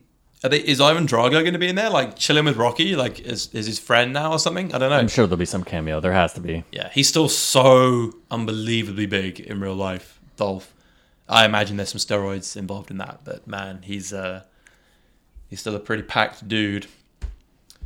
So yeah, Creed 2, and then at Christmas, there's definitely going to be some other stuff that comes out in that time. No idea, but at Christmas we get Mary Poppins, a sequel with Emily Blunt. It looks weird. I saw a trailer for it yesterday. Oh, is there a trailer? Is there a trailer? Yeah. Oh, really? No, it's like a preview, but you get a sense of the tone. It looks weird. I mean, I think it's good casting, but I have no idea about anything else about it. I don't get the idea it's going to be a happy-go-lucky... I just can't see Emily Blunt playing that sort of role. I can. I don't know. I mean, it's good choice casting-wise. I'm not going to see it, but I mean, like... Yeah, they were like, who's young and English and attractive and... But who's this movie for? I don't know. It's asking for the I think sequel kids to still Mary grow up Poppins. Like, I mean, I grew up watching it. And No, but you could have done like a sequel. Or sorry, a remake. Yeah, but I'm glad they didn't do a remake for once. I'm actually glad they did a sequel. Why would you need to remake? How could you remake Mary Poppins? It would be massively inferior. I'll put in the camp of But where do you like take Beauty it? and the Beast. Like, I mean, like, it could just be like Yeah. more song and dance, and like that movie barely has a story anyway. So I mean, No. She comes, some stuff happens, and she Yeah. leaves again. yeah, totally. Having taught some moral lesson, I guess. Like, I don't know. Not really. Yeah, As someone was saying, the most interesting part, I can't remember who it was. Whether it was one of you guys or a girl I was dating, could be anyone. But someone made a really interesting point about something you totally gloss over as a kid from the original Mary Poppins. This is totally off track, but it's the whole women's suffrage thing is going on, which is what the mum is about. That's her whole character, because she used to come in like waving stuff and shouting slogans, whereas like an 8-year-old or whatever, like as a 4-year-old, I was like, I don't know what the fuck. What? And then you realise that later on, it's all about women getting the vote and stuff. And I'm like, cool. That's actually like a pretty political, deep thing for a Disney movie of any kind. interesting. Granted, it was in the 60s, so they didn't really have the same kind of tied down nature that they do now. But. Yeah. And then Bohemian Rhapsody, the long production, messy Queen movie, which originally was going to be Sacha Baron Cohen, and it would have been awesome, and it would have been the real life Freddie Mercury. And then Brian May and Roger Taylor, the boring bastards that they are, just came in and were like, image and money, and I hate them so much. They wanted it to be a more of a family-friendly kind of movie, and who did they cast in the end? It's Rami Malek. It's good casting, yeah. But that's the thing, is that because there is that clip, that like behind the scenes clip that like came out of him redoing like the Live Aid show or whatever, and it's like, like there's a side by side that's like spot on. Don't get me wrong, I'm not really worried about his casting. What I'm worried about is that Bryan Singer was directing 80% of this thing. Have they announced who's taking it over? We don't even know. He was it just hiatus? Wait a minute, let me type. Because it was almost done as far as I knew. Yeah, because the only reason I've included it is because it still technically has the release date. That's just the movie. While you look it up, like Bohemian Rhapsody is an upcoming biographical film. Directors. It's got 3 directors. It's got Bryan Singer, Tom Hooper, and Dexter Fletcher. I don't know who Dexter Fletcher Tom is. Hooper sounds a great familiar. name. Dexter Flexter. Anyways, Isn't Dexter. Really important characters. Okay, Bryan Singer exit. Here we go. Dexter Fletcher was announced as Singer's replacement in December 2017. The film has resumed. The article is the film seems to have resumed filming in and around London after replacing. Who the hell is Dexter Fletcher? Like, wait a minute. Dexter. Oh, he's an old dude. To be fair, Great. it's definitely a movie I'm a huge Queen fan. he's an actor primarily. His direction consists of He made Eddie the Eagle, which came out earlier this year. 2016, sorry. No, I never saw it. And he made a couple of other films. He's an actor predominantly. He's in Kick-Ass and numerous other things. He's in Layer Cake. I mean, I hope it's good. Queen deserve, like, that's such a wild story. They need a good movie to. I already feel though like Oh, they've wait a already minute. fucked it up. It's the guy from Lock, Stock and Two Smoking Barrels. Which guy? You know the 4 main guys. Yeah. I can't remember his name. It might be Soap. He's the chef in Lock, Stock. The short guy? The guy with the kind of curly hair, the very short curly hair. He's like I don't know. He's the guy that has the line. He's in Band of Brothers. This is turning into a bad day in Bosnia. Yeah, he's in Layer Cake and a bunch of other things. Yeah, that's fucking weird. What? All right, I don't. He's in Band of Brothers. Yeah. I don't know. Kills it in Band of Brothers. I don't know what this means for the movie, but well, because I imagine because he's a British director, he made Eddie the Eagle, right? So I imagine they were like, who can we bring in? Who can again like Ron Howard? Who can just see this through to the end in a normal way without, like touching up some children on set, then, that kind of thing's always beneficial. So, I'm sorry. I'm sorry. But I don't know. Is that like libelous? Technically, I imagine it probably is. I retract that previous statement. No, you don't. But Bryan Singer. But anyways, I hope this movie's well done because I love Queen and I'm assuming that at least the shows and it'll, because it has the band's approval, it'll have all the songs, which will be super dope. But I just like it's as we've said a million times. I just really wish it went into like all Freddy's like dark stuff because he has Sasha and Fincher. That would have been amazing. Was he tied to that Yes. originally? Jesus. Man, because it would have been all his time in like Berlin and he's had the craziest life. Yeah, man, all that time where he was just recording random stuff with people, doing drugs with random people, having sex with random people. But some of them were very well known, and he had a really interesting last 2 or 3 years where he spent a lot of time in Germany and in mainland Europe, partying mainly, and basically living the Keith Moon life cycle, which was, and Keith Moon didn't survive it either, where you kind of move away from the music and it's hard to get you back into it because you're just having a fucking good time. And the rest of your band are like, man, you're like killing yourself. And obviously for the Who and Queen, it's a different kind of story because Keith Moon was the drummer, whereas Freddie was Freddie fucking Mercury. And he'd just done Live Aid and everything else. And then it went from Live Aid to him being dead like 6 years later. And in that time period, it's like, man, he went from being like one of the fittest looking guys on earth. He always looked great. To being this kind of wasted. I mean, he had AIDS. Yeah. Like, you know, at that just before period where if you had AIDS, it was like you died like a month later after it was diagnosed, and people were like, man, I don't know, it's tragic. But I hope they at least explore some of that. I hope so. I hope it doesn't just end on a high note at Live Aid. I've got a feeling it might do. Yeah, because we don't know what the time frame is really, apart from that scene. I remember reading somewhere that it ends on a high, I think, with one of those. It might even be Live Aid. It might even be the build-up to that. That's interesting. But that was the revival of Queen. Queen were dead when Live Aid. They had like happened. a lot of flop albums and stuff. Yeah, I mean, a lot of their albums are pretty average anyway. They got a lot of great singles, granted, but their early albums are okay. But Queen were the only band at Live Aid, which is a really interesting fact about Live Aid anyway. They were one of the only bands to take it seriously, and they said, Geldof and everyone was like, we want you to play, obviously.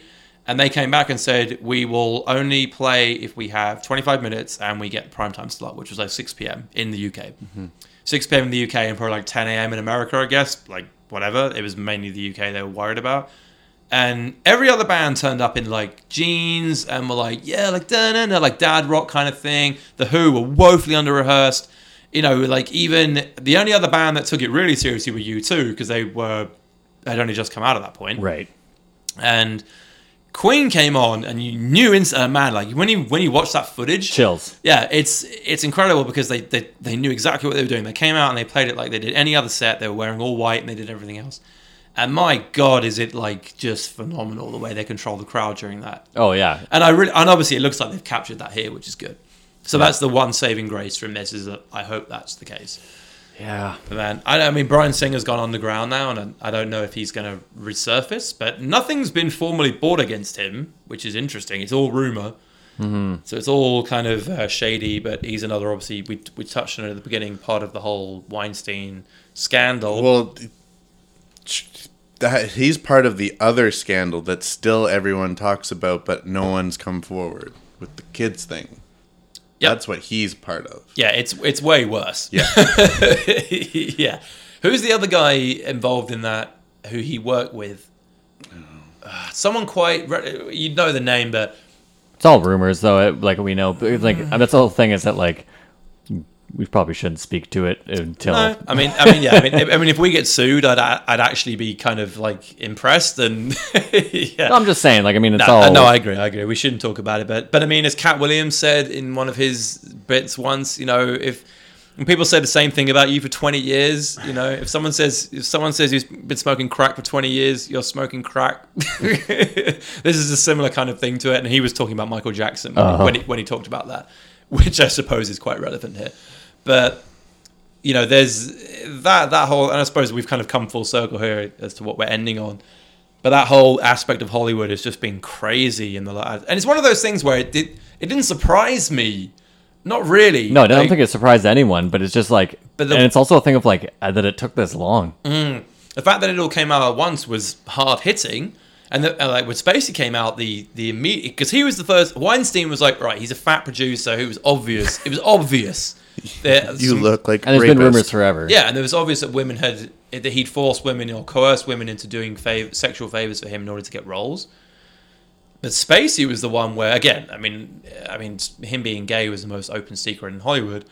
But the fact that Netflix was so quick to just scrub him out of that thing, they just were like, nope, that's it. And that's one of the TV things, obviously, that's coming up this year that's going to be completely different. You see the trailer? For the teaser? The very teasing. Yeah. Yeah. I was like, man, I wonder how they've written them out. I don't know. Yeah.